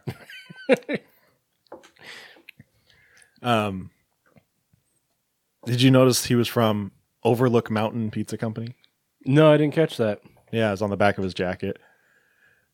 But he knows who Fanny is, and he's like a big fan of Venus. So when he finds out that they're telling scary stories, he decides to hang out for 2 hours and do some cocaine with them. It was funny because they're just like having this conversation. Then Fanny's like, now who wants to do some cocaine?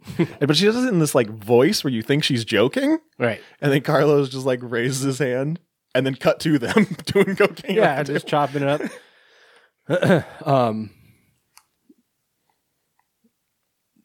Yes, I mean, like, I don't want to dig too heavily into the different stories that they tell, but some of them are kind of goofy, some of them are a little creepier. But it's like the way that they present this, like I said, you're actually seeing visual representations of the things they're talking about, and it's like it makes you at different points during the movie. If they take a break, the pizza shows up, or they're taking a piss, having a beer or whatever, having a cocaine defecation. I forgot you said that. In a bucket, by the way.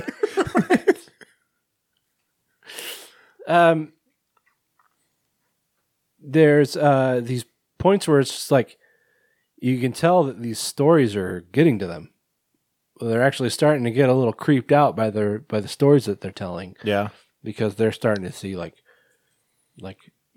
did they just hear something off in the darkness? That kind of stuff. So yeah, I don't know. I mean, like because it's even though it's not an anthology, it's kind of like one. You can't dig too deeply into the plot, right? There's this kind of underlying thing throughout the story where it's like, whereas Fanny's like the successful author and Fred's this, floundering one, struggling, and he's telling these stories, and she's through the whole movie she's writing down in her notebook, and every time she does, he's like, "What are you writing? What are you writing down?" And he starts to get suspicious throughout the entire movie, where it's like, and like even as the audience, are you like, is she's stealing his ideas? Well, yeah, like even at one point, when Carlo first shows up, Freddie's talking about it's his turn to tell a story, and he starts talking about this guy at his high school kid who gets his skin ripped off and turns into a ghoul, and Carlo's like, "Too ghoul for school." And then like she writes that down, and he's like, "Are you stealing his idea?" Yeah. Yeah, and it seems like, the more drunk he gets, the more high he gets, the more resentful he gets too. Yeah. So that like in the midst of all this kind of tongue-in-cheek comic relief storytelling, you kind of have this underlying thread of like seriousness where he's like you can feel the tension building because you can tell that he's starting to kind of resent her, or become suspicious of her. So I mean, like it's a bunch of these different things that all fit together really well, and just on the surface, you wouldn't think it was all that great, but I actually really liked it. Yeah, no, this was a lot of fun. It's like you said, it's something that when you hear, oh, the movie is just sitting and watching these people tell stories, you're like, well, that sounds boring. Like, I don't watch a movie to just watch someone talk, but the way that they do it does make it very enjoyable. And credit to the actors because they like just threw themselves all the way into this, and they're not afraid to just be really goofy with it. Yeah, they really sold it. Like not just their characters, but like when they're playing out their stories, they really sold the. Yeah, there's one part where Fanny's telling a story about this grandfather that calls his granddaughter, and she's just sitting there holding a phone and changing characters back and forth, and you just from her face you can tell what character she's doing because the grandpa has this like squinty eye and like a crooked mouth, and then she changes like have big eyes, and you know that it's the little girl. Yeah. Just from her face, you know it's really cool. Yeah. And Chris, I think Chris Redd is really funny. I find him really funny on SNL. Yeah, I don't really watch SNL, so I know him from Popstar, but not really much else. But he was pretty funny. I liked his. I don't know. I was kind of indifferent about his character or not indifferent. Just on the fence. So I liked it. I thought he was funny, but on the other hand, I felt like he was kind of breaking down the dynamic that Fred and Fanny had. Yeah. Kind of distracting from the movie that I was enjoying. But again, at the same time, I thought he was funny. So I don't know. Like I said, I feel like they needed to do something to kind of break up the story too. Fair like enough. if they just threw another story between the two of them in there, it would kind of start to get repetitive and that's true. Derivative, and so I think it was a nice kind of change of pace to have the three of them doing a story. Yeah. That's the thing. Carlo gets involved. Yeah, he doesn't just start telling stories, but like we we're talking about, where he, they're pantomiming and playing out the stories. Yeah, he's actually getting involved in the stories that they're telling. So, and it also adds to the tension between Freddie and Fanny because he's such a big fan of Fanny, and Fred kind of resents her for getting all this fame, and he's still this struggling actor writer. Yeah. And it's like at the same time, like we don't know much about them. But I know how I love you. Yeah, that's like the song.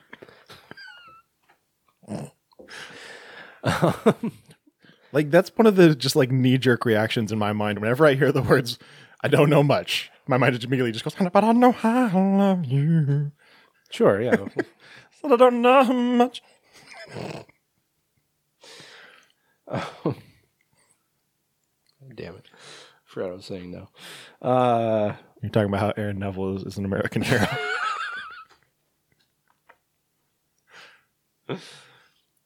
I just know he did the soundtrack to that Arnold Schwarzenegger movie, the Little Tortilla Boy. He's coming trying to get his hands on my tortillas. I want this guy and his tortillas dead. Yeah, I don't know who this guy is. But I want him and his tortillas dead. God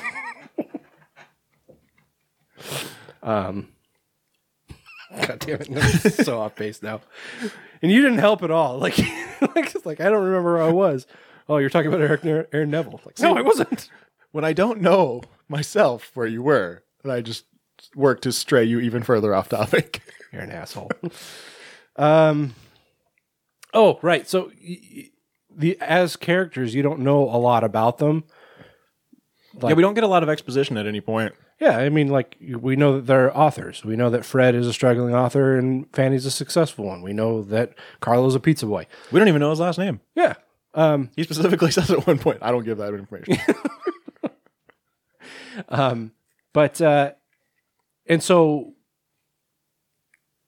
throughout the movie, there are points where it's just like, ooh, God, do we need to be suspicious of these guys? Like, at any time, one of these guys could turn out to be a killer. Yeah, and it kind of like goes back and forth too. It's like it makes you kind of untrusting of Fred, and then it kind of makes you untrusting of Fanny, and then Carlo. Even Carlo at one point, yeah. So yeah, the whole movie kind of keeps you guessing about what's really going on, but you're at the you're on the surface of just like, okay, well, these are just people just telling scary stories to each other. Mm-hmm. But at the same time, yeah, like I said, you're just kind of like, okay, well, I'm prepared to see somebody just suddenly pull out a knife or or a gun or something. Yeah,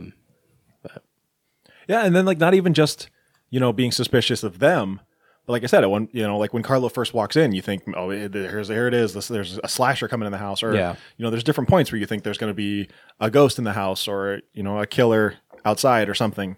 Yeah. So it's not only are you not trusting of them, but you're not trusting of the elements around them. Yeah. And then I don't want to give away the ending, obviously, but the ending is something that. Like, I didn't see coming, but I felt like I should have. Oh, I saw it coming. Did you? Yeah. It wasn't quite what I expected, but it was along the same lines. Okay. It's like, it's one of those things where it's like, probably at like different points throughout the movie, like I kind of saw it as something that could have happened, but I'm like, probably not. But anyway, I don't really know what else to say about this. We can't really... Like I said, we can't dig into the stories or... Yeah, it's interesting because, like you said, it's not an anthology, but it kind of is. Yeah. Because it's like, well, we're not getting these stories acted out. We're still getting these stories each individually. Right.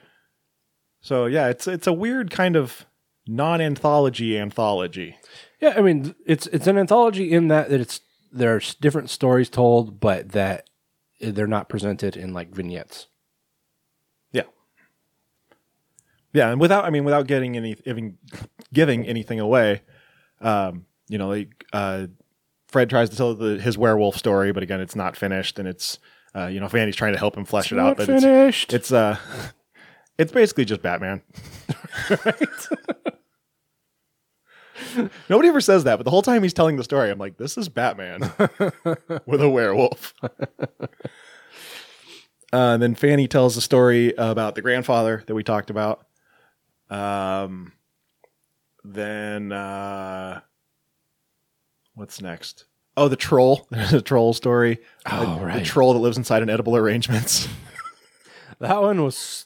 See, that was after Carlos shows up, and that's when, like, the stories, like...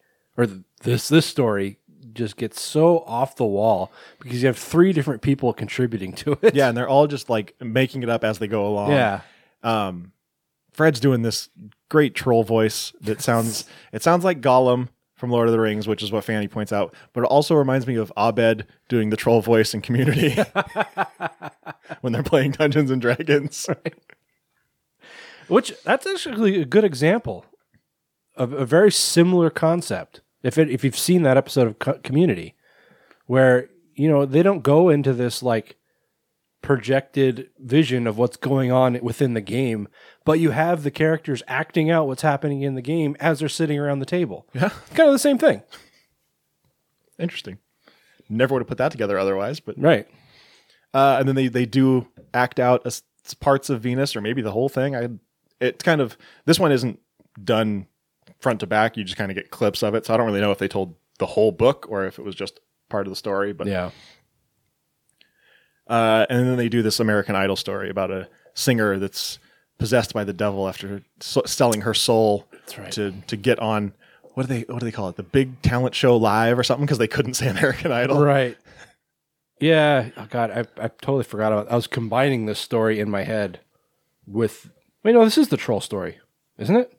No, this is after that. Okay, so I was combining those 2 stories in my head. Ah. Okay. Anyway.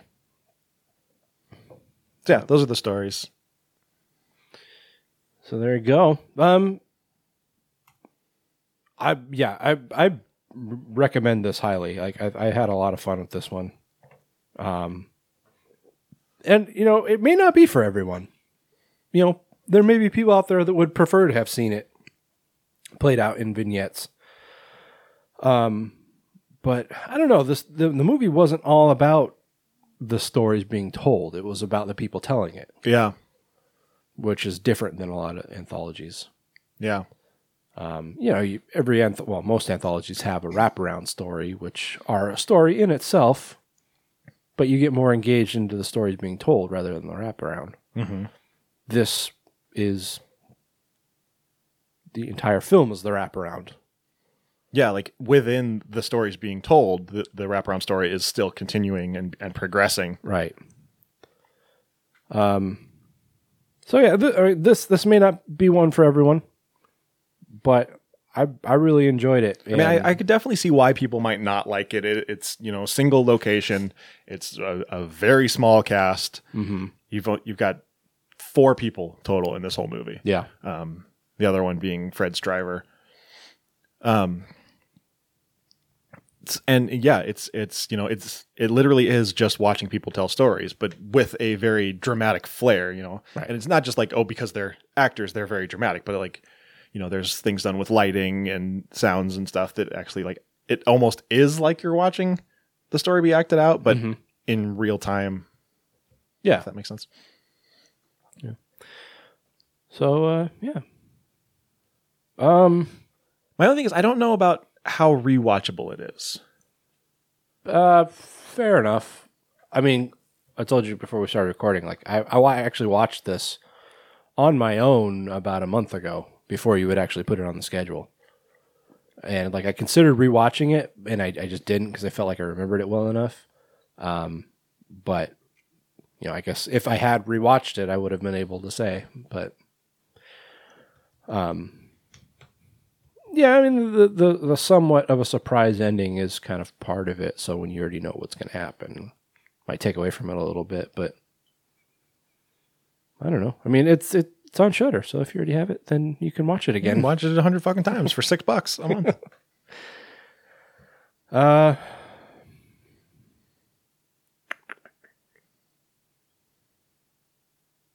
I'll give it an 8. That's what I was thinking too. There you go. Cool. Yeah, so Shudder, check it out. Yep. Did we tell you this was a Shudder episode? All right. So hopefully everyone's playing the Shudder drinking game where you drink every time we say Shudder. All right. So next up, another Shudder exclusive. Actually this is 2019, but I think it just came out on Shudder not too long ago.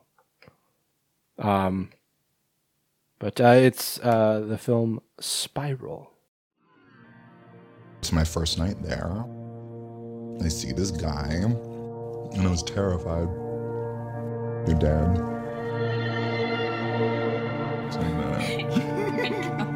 Believe me, choosing to live your life loud and proud is about the bravest thing you can do in this world.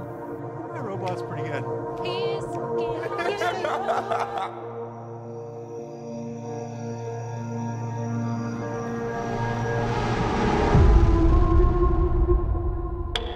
I'm Tiffany, your new neighbor. I'm Aaron. This is my partner. Hi. Wow. I'm just so happy we have some fresh faces in the neighborhood. Love is all that matters. I'm not sure most people would actually agree with that.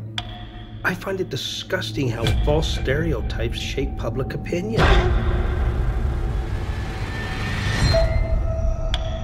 Aaron, last night,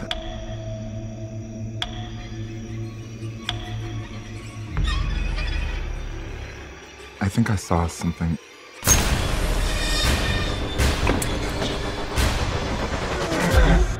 There's something not right about this place. What are you talking about? There was a couple that were killed 10 years ago. They knew, and they didn't say anything. You need to stop thinking that everyone's trying to get you all the time. Marshall and Tiffany are good people. Well, to new neighbors. New neighbors. We've been chosen. Chosen for what? Some kind of ritual. Every 10 years, they make a selection. Do you see that? We're the selection.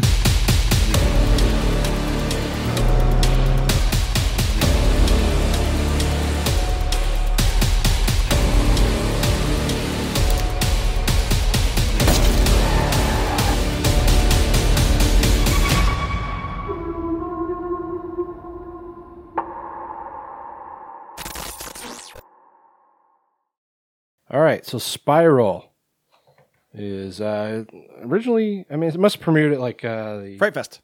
Fright Fest. There you go. I looked it up while you were taking a shit. Thanks.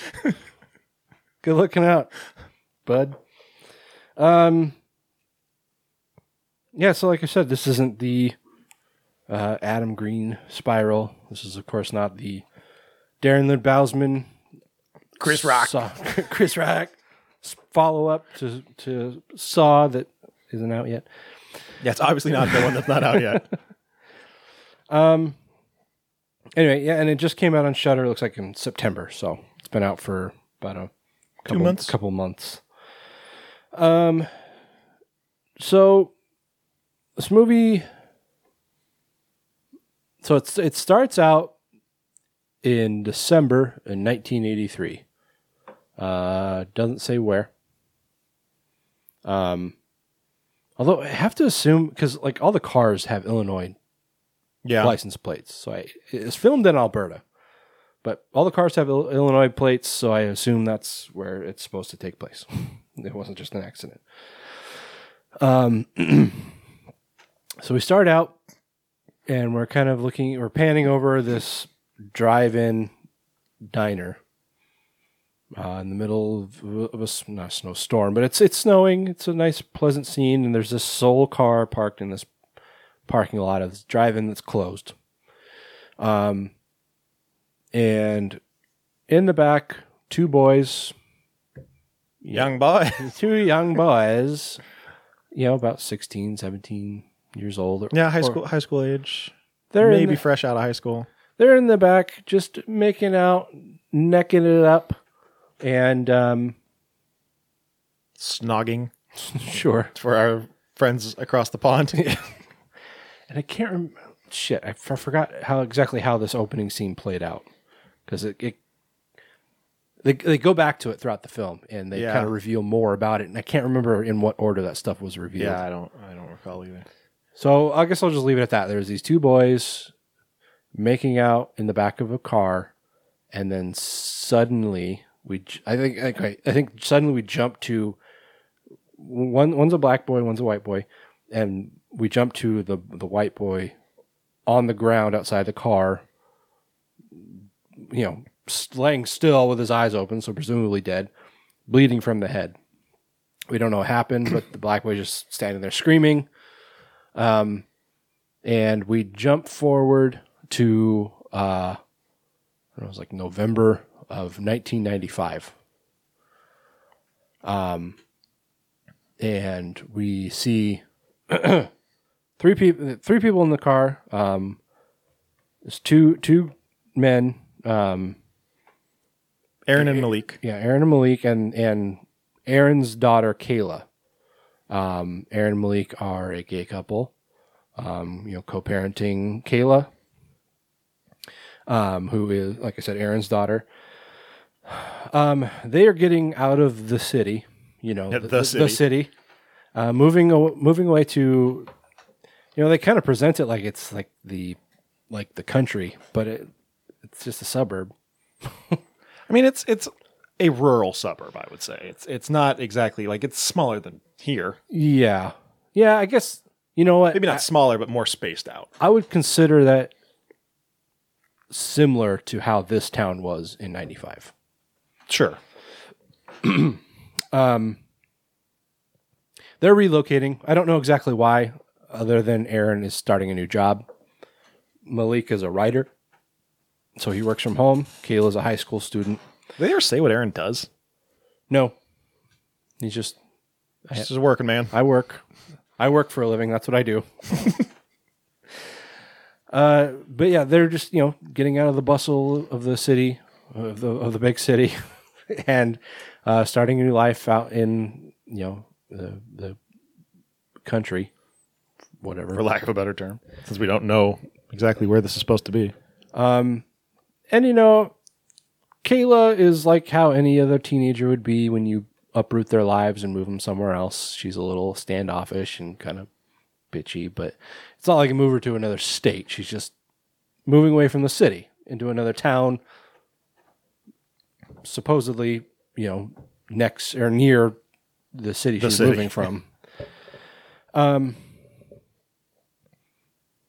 So they arrive at their new house and they're kind of getting offloaded, and they. I'm trying to think of like important parts without having to talk about every little thing that happens. Yeah. So they're kind of starting to get moved in, and adjusted to their new lives. Malik is writing this book It's an autobiography, or not an autobiography. It's a biography. Biography. God damn it! A biography of this doctor, who seems like kind of an asshole. He seems very, kind of religious, like under the surface, but also talks about like this kind of, standard family core. Yeah, which kind of triggers Malik a little bit. Yeah. And, like throughout the movie, Malik talks about, his life as a gay man, mainly talking to like Kayla about what it's like to who he calls Booger. Right.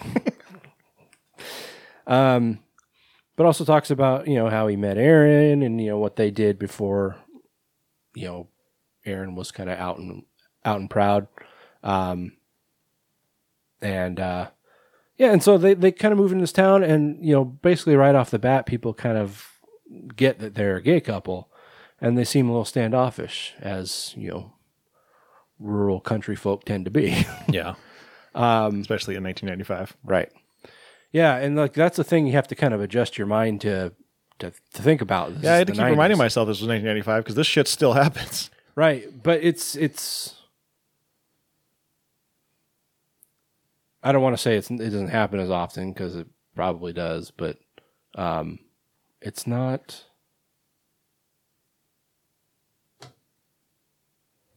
Yep, never mind. I think it's. I don't think it's quite the same. I think it's different now, in that,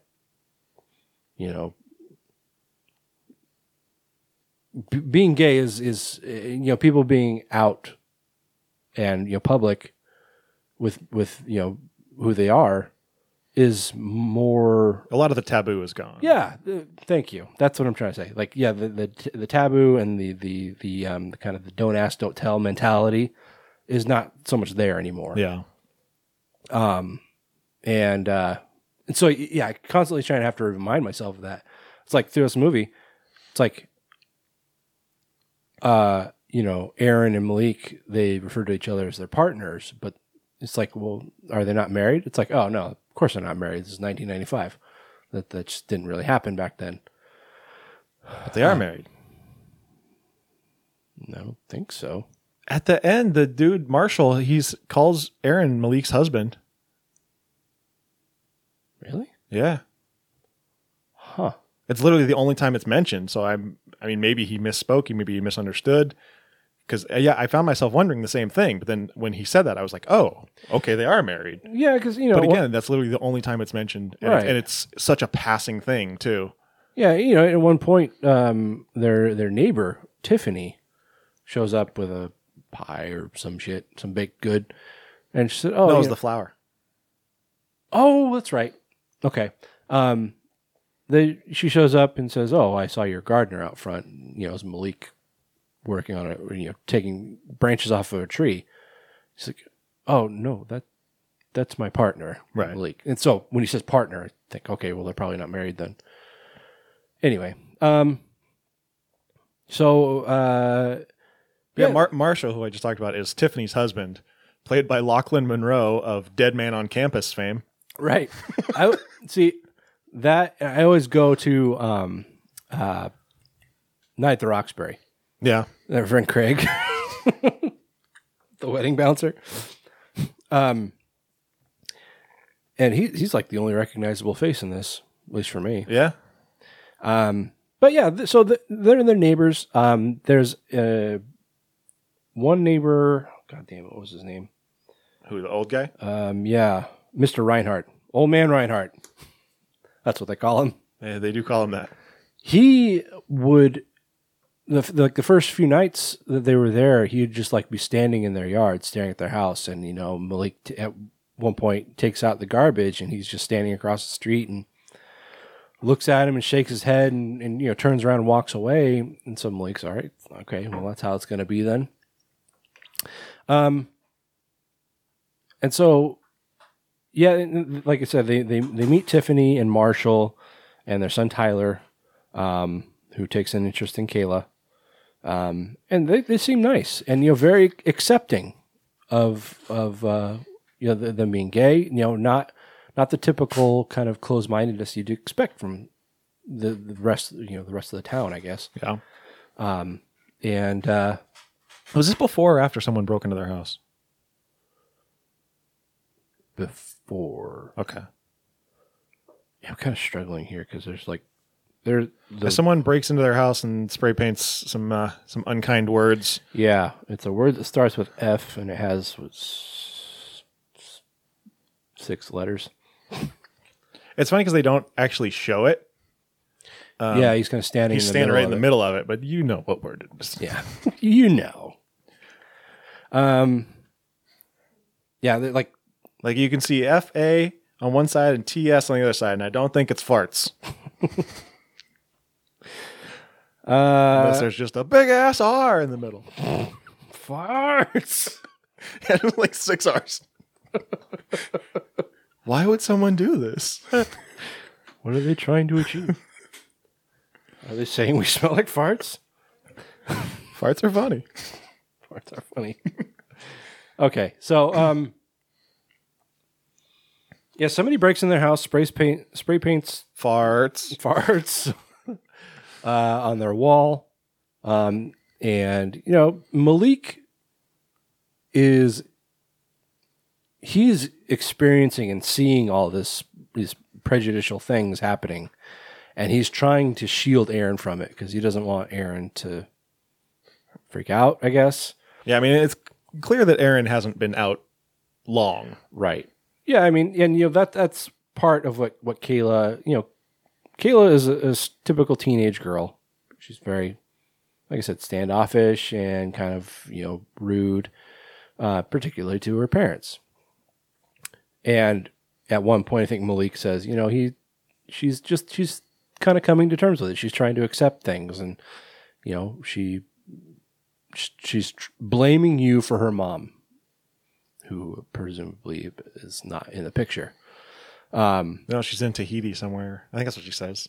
Did they say? I don't remember that. Yeah, Tyler asks where her mom is, and she says Tahiti or Tijuana or something. She says, I think it is Tijuana, actually. I think she says something like, she's probably in Tijuana spending my inheritance or something like that. Oh, okay. Anyway, so, yeah, like you said, Aaron obviously hasn't been out long, considering he has an ex-wife and a teenage daughter, and he himself is not that old. And in case you didn't piece it together, the young boy at the beginning was a younger Malik. Yeah, I mean, they don't make that explicit until pretty much the end of the movie. Yeah. But you kind of piece it together. Yeah. And yeah, he had an ex-boyfriend who was beaten to death in a parking lot. Right in front of him. Yeah. And obviously it's done some damage to him because now as a gay man, not only a gay man, but a black man, he's obviously very on guard. Yeah. And, very aware of prejudice. And so even as Marshall and Tiffany are very kind, very accepting, he's very suspicious of them for being so accepting, I guess. I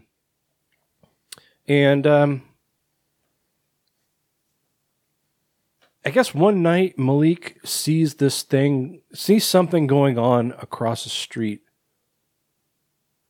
Or no, okay, so Mr. Reinhardt, one night after Malik has a security system installed because somebody keeps, somebody is breaking into their house, somebody is, creeping outside their window, stalking around the property. He puts a security alarm in, and it goes off one night, and Malik chases Mr. Reinhardt into the yard. Chases is generous. Sure. Mr. Reinhardt moves like an old man. He takes these tiny little, he's clearly trying to hustle as much as he can, but he's got these tiny little steps. Yeah, he's kind of scurrying. Scurry away. Malik's just like, what the fuck are you doing? Or, kind of find out what the hell he wants. And he says, you have, kind of gives him like this, you have to beware type You're thing. due. Yeah. He slips him a piece of paper. He's like, don't tell anybody that I gave you this. Don't say anything to anyone. And later on, Malik's looking at this paper and it's blank. And he's like, so what? It's like he's like holding it up to the light, trying to see if there's some secret message written. And I don't know if it's like, it must be like the next night. He looks across the way at Mr. Reinhardt's house, and he can see the townspeople in there, all in a circle in the living room, join hands, and they're kind of swaying back and forth. And they have Marshall's looking on at what's happening, and it's all very strange. And the next morning, Mr. Reinhardt's dead. So Malik he's putting all this stuff together, just becoming very suspicious of what's going on.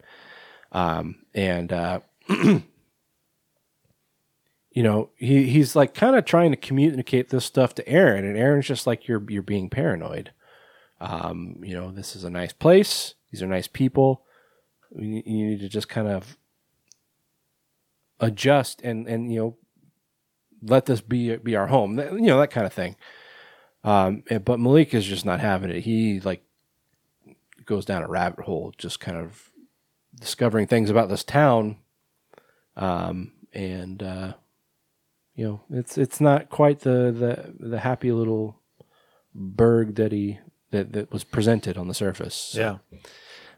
He uses a microfiche and finds out some. Yeah, those 90s things. Man, I don't remember what we were watching, but somebody was using a microfiche, and Cheese was just like, I've never used one of those. And I was just like, really? Wow. Just shut the fuck up. Yeah. But like, she's not that much younger than me. How could she have never used one? There was, I don't remember if I was talking to you or if I was talking to her, but there was just this point in the 90s where technology started soaring. Like it was, kind of going like this, and then all of a sudden it just went bam. So that generational divide between us and them was stark, even though we're not that far apart. Yeah.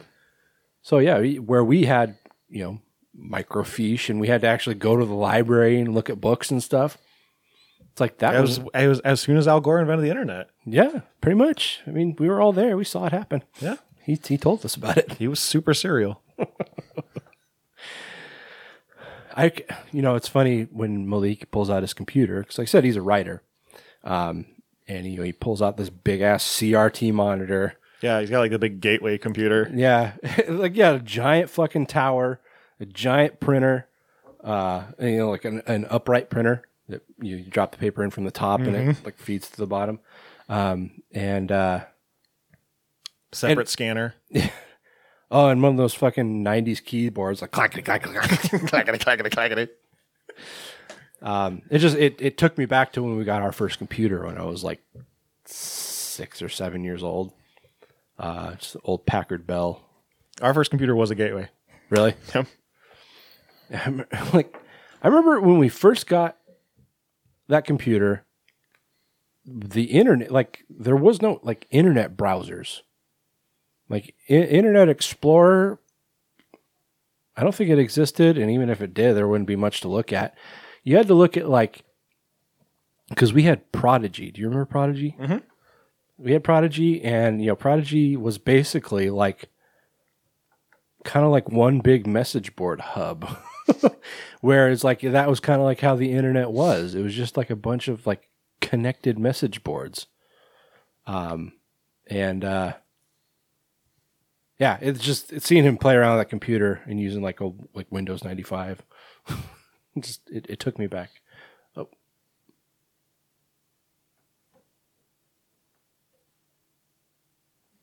Anyway, yeah. So plot wise, I think that's about as much as I can say without giving stuff away. But yeah, there's clearly something going on in this town. Something sinister. Something below board. Yeah. Yeah. I mean, Malik he believes something's going on, but like pretty much everybody else is just making him seem like he's crazy. And I will say the movie definitely like kind of makes you question whether he's right or not too. Yeah. Yeah, I mean, I'd say probably right up to the end. Like, you're not really sure exactly what's going on and, you know, what he imagines and what's actually happening. Yeah. I will say that, I don't know, making the black gay man appear as if he's crazy and imagining prejudice was not a good look. Yeah. I can see how it played into the story, and I get it, but it's just, I don't know, it didn't read well. Yeah. But I don't know. What did you think? I enjoyed it. I thought it was paced extremely well. I think it did a really good job of just kind of keeping the tension high without ever like really kind of, you know, it doesn't really come in waves where it's like, here's, you know, there's a lot of tension and then there's a big moment. It just kind of has this underlying tension throughout. It doesn't really kind of crescendo until the final act. But I thought the final act was kind of confusing. All of a sudden, it just started throwing a lot of stuff at you. Yeah. Yeah, there's this like kind of like underlying kind of cult thing going on where it's just like, even that is not really all that well explained. Yeah, and then like his pills get switched, so you're like wondering what that controls. Like, is that messing with his mind? Like, what exactly are these pills doing to him? Yeah, yeah. At one point, he's in a panic and he takes these pills. Like it's like whatever they do is supposed to help this. So I don't know. Yeah, if there's like some kind of like schizophrenia pill or like maybe anti-anxiety pills or something. Yeah. But then like whatever they were switched with, again, we don't know what that does. Yeah. If they're making him hallucinate or something, like, or if they're trying to poison him. Yeah. I feel like this movie was going in a few different directions all at once, which was kind of distracting. Yeah. I mean, we had different things where it's just like kind of like I don't know, fish out of water isn't really the right term. I felt it was kind of like a movie we've seen before, like a lot, where it's like you have this out of towner moves into a small town, and you know the people are kind of weird, and they don't really fit in, and there's something weird going on below the surface, and you know this person tries to tell their loved ones what's happening, and they don't believe him. That kind of thing. It's just kind of really by the numbers. Yeah. But then towards the end, it started throwing in all this shit like there's a cult and like are there ghosts and you know it's like every 10 years they make like some kind of offering or something. Yeah. There's the chosen or something, like they choose someone, but it seems like it's always a gay person. Which like how does a gay person just randomly move to this town every 10 years? Wow, yeah, I mean, that was a bit of a convenience, but yeah, I mean, it's explained that the chosen ones, or you know, the offerings are people who society hates. That's true. Yeah, I guess it wasn't specifically gay. Yeah, I mean, you know, I mean, in the 80s when like the previous one had been, there was like this weird like jump to conclusions where he's watching videos of the 10 years ago when this lesbian couple moved in and they ended up being the chosen. And he's just like, oh my God, Kayla. I was like, wait, what? Yeah. Well, I mean, because this lesbian couple also had a daughter. Is that what happened? Yeah. And she ended up being the chosen? Well, I think they all kind of all were. Oh, okay. Not really sure. Like I said, I got kind of confused in the final few minutes because like I said, they threw a lot of stuff at you all at once. Yeah. Yeah, you know, and then, I mean, it's kind of sort of a spoiler, I guess, but like after the events of what's happening here in 1995, it jumps ahead another 10 years to 2005. And you have this Muslim family moving in, Muslim family moving in to the same house, which is weird that it's just been... It's always the same house. Well, no, because the lesbian couple lived in a different house. Did they? Okay. Yeah, because remember, Malik goes to investigate it. Oh yeah, which is where he finds all the videotapes. Yeah, or rather, he's handed them by a ghost. Or something. Yeah, and there's a bunch of weird. That's another one of those just weird random things that just was never really explained, and then just kind of happened once and went away. Yeah, and it's like, did that actually happen? Because when it's like, oh, they're fucking with his pills and making him see things. There's several different points. But he had the cassette, so he found him somehow. And there's several different points throughout the movie where he's like talking to somebody, and then like suddenly they'll just be on the other side of him or in a different room, and like they're acting like that nothing's out of sorts, but he's just like, what the fuck just happened? So it's that kind of thing. And yeah, so I mean, he's basically the target of it. I have a question I want to ask, but it's a spoiler, so remind me when we cut. I want to ask you this. Okay. He's basically getting all the brunt of all this because he's kind of seen below the surface. And, actually, so the way he starts to figure out what's going on is this piece of paper that Mr. Reinhardt gave him. He finally discovers how to access this hidden message on the paper. And he finds it's a series of dates, and he starts researching the history of this town on these dates and seeing a pattern. He doesn't really explore anything, like at least on screen, doesn't explore anything beyond 85, which was just 10 years prior. Yeah. But presumably this goes back, decades or centuries. Yeah, I mean, he talks about how he realized that it goes back however long, but yeah, on screen they only really show him doing detective work on 10 years ago. Right. Yeah. So, yeah. Overall, I really liked it, though. I thought it was very, very engaging and very, it kept me interested throughout the movie. Like I said, I thought that it was paced very well, and that just kind of had that level of tension that never really broke, and just kind of had you anticipating what was going to happen next. Yeah. And like at one point, I even told Cheese, I was like, I have no idea where this is going. Yeah, I guess I enjoyed it for the most part. But like I said, this it seemed like a story that I'd seen 1,000 times. Sure. So that kind of it didn't really take away from me like enjoying it, like sitting there and watching it. It wasn't just occupying my thoughts. It's like, oh, I can see what's going to happen next, and it wasn't that kind of thing. But just at the end, it's just like, okay, well, I feel like that's just another one of the another movie that fits this story archetype, Mm-hmm. So,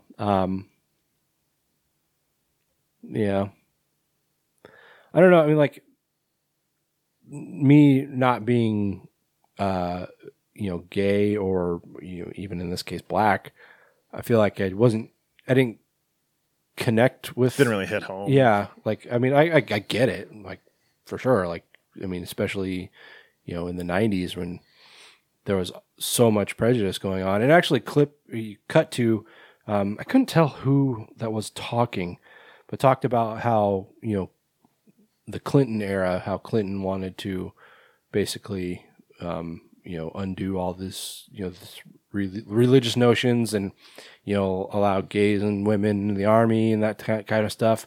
So is that whole mindset that around that time, Yeah. So yeah, but yeah, me not really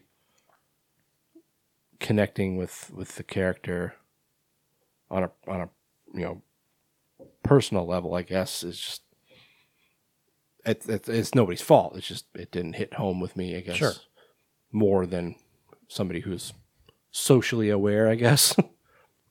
But yeah, I mean, overall, it wasn't bad. It was enjoyable, like you said. I'm not sure this would be one I'd go back to, but I didn't have a problem. Like I wasn't sitting there waiting for it to be over, Mm-hmm. So yeah.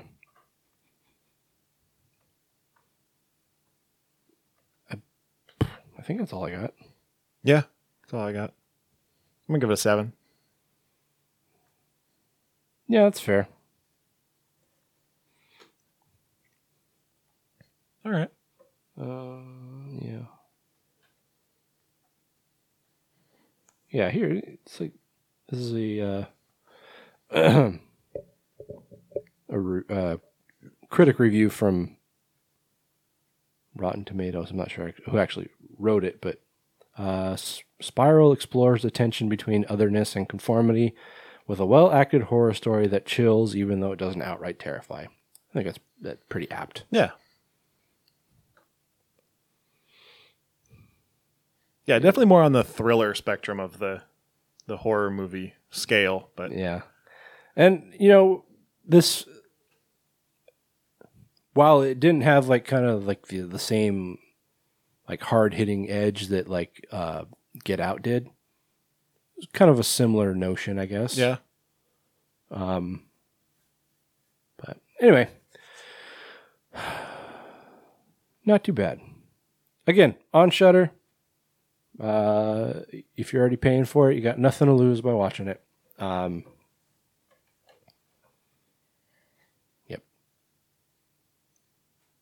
So that's it. That's it. That's the show.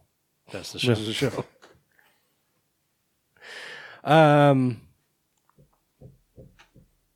Hey Dex, what are you doing, buddy? Yeah. So, like we said several times, Shudder, $6 a month. Shudder, fucking call me. And yeah, Shudder, if you want to pay us to drop your name, fucking do it. Even if you just give us free Shudder, I mean, we'll take it. That's fine. That's a win. You know what would make me happy is we had a sponsor that just paid like for our basic costs. Like if somebody just paid for us to like renew our website subscription and pay for our hosting fees. That's kind of what Patreon does. Well, sure, yeah. But then we could use Patreon for other things. Like, I don't know.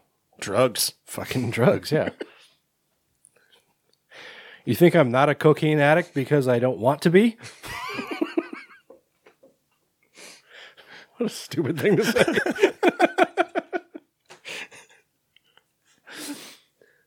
Okay. This is falling apart. Anyway, yeah, so Shudder, $6 a month. Totally worth it. I've been a happy subscriber for a few years now, and I've never regretted it. There's always something to watch, even if you're just rewatching an old classic that you love watching 100 times. Like I said, my personal favorite is watching Joe Bob, because I grew up with him, and it's great that he's back doing his shtick. And every once in a while we get these Shudder exclusives that pop up, and I'd say at least half the time they're pretty good. Yeah. Yep. All right, so that's going to do it for us here today, guys. We will be back in a couple weeks with a brand spanking new episode in which we will be watching The Dark and the Wicked and Nobody Sleeps in the Woods Tonight. There it is. I'm interested to watch that. Nobody Sleeps in the Woods Tonight, because it's Polish. Are you Polish? But it looks very much like an American slasher film. So, interested to see it. Originally, we were going to watch Peninsula, but I was reading stuff, and it sounds like it's really more of like an action-adventure movie that just kind of has zombies in it. Like World War Z? Maybe, I don't know. But not like trash. Yeah. Although it's not getting very good reviews. So I switched to this Dark and the Wicked, which sounds interesting. Fair enough. Like, Peninsula's not getting good reviews? Yeah. That's a shame. Yeah. Train to Busan was real good. Was bitching. Although I'd say that was very much an action adventure. True. More so than horror, too. Yeah. Anyway. Okay, let's wrap this up. A couple weeks. Taylor, in the meantime, where can people find us? They can find us at graveplotpodcast.com, as well as wherever you listen to your podcasts. Rate, review, and subscribe. Follow us on Facebook, Instagram, and YouTube as Grave Plot Podcast, or on Twitter as Grave_plot. If you'd like some exclusive content in exchange for very little money, head over to patreon.com/GravePlotPodcast. And of course, check out GravePlotFilmFest.com for updates on next year's Grave Plot Film Fest, 3rd annual virtual online film festival. February 6th. Grave Plot Film Fest 3, Home Invasion. That's right, because we're going to be in your homes. That's what we're calling it. You're going to see our faces all up in your face, all up in your home. Yep. If you got a 3D TV, then it's going to be like we're there. I mean, we're not doing anything in 3D, but you can imagine. Yeah. But you could wear the glasses. Do they even make 3D TVs anymore? I don't know. Those are stupid. Anyway. I mean, in about 30 more years, the 3D trend will come back around again, because that seems to be the gimmick. It's true. And then we'll probably... Never mind. And we'll talk about how stupid it is. And it'll be like, oh my God, it's amazing now, though. And then it'll go away in like 5 years. Yeah, people jump out of the screen and they fucking punch you in the face. Where's your daughter?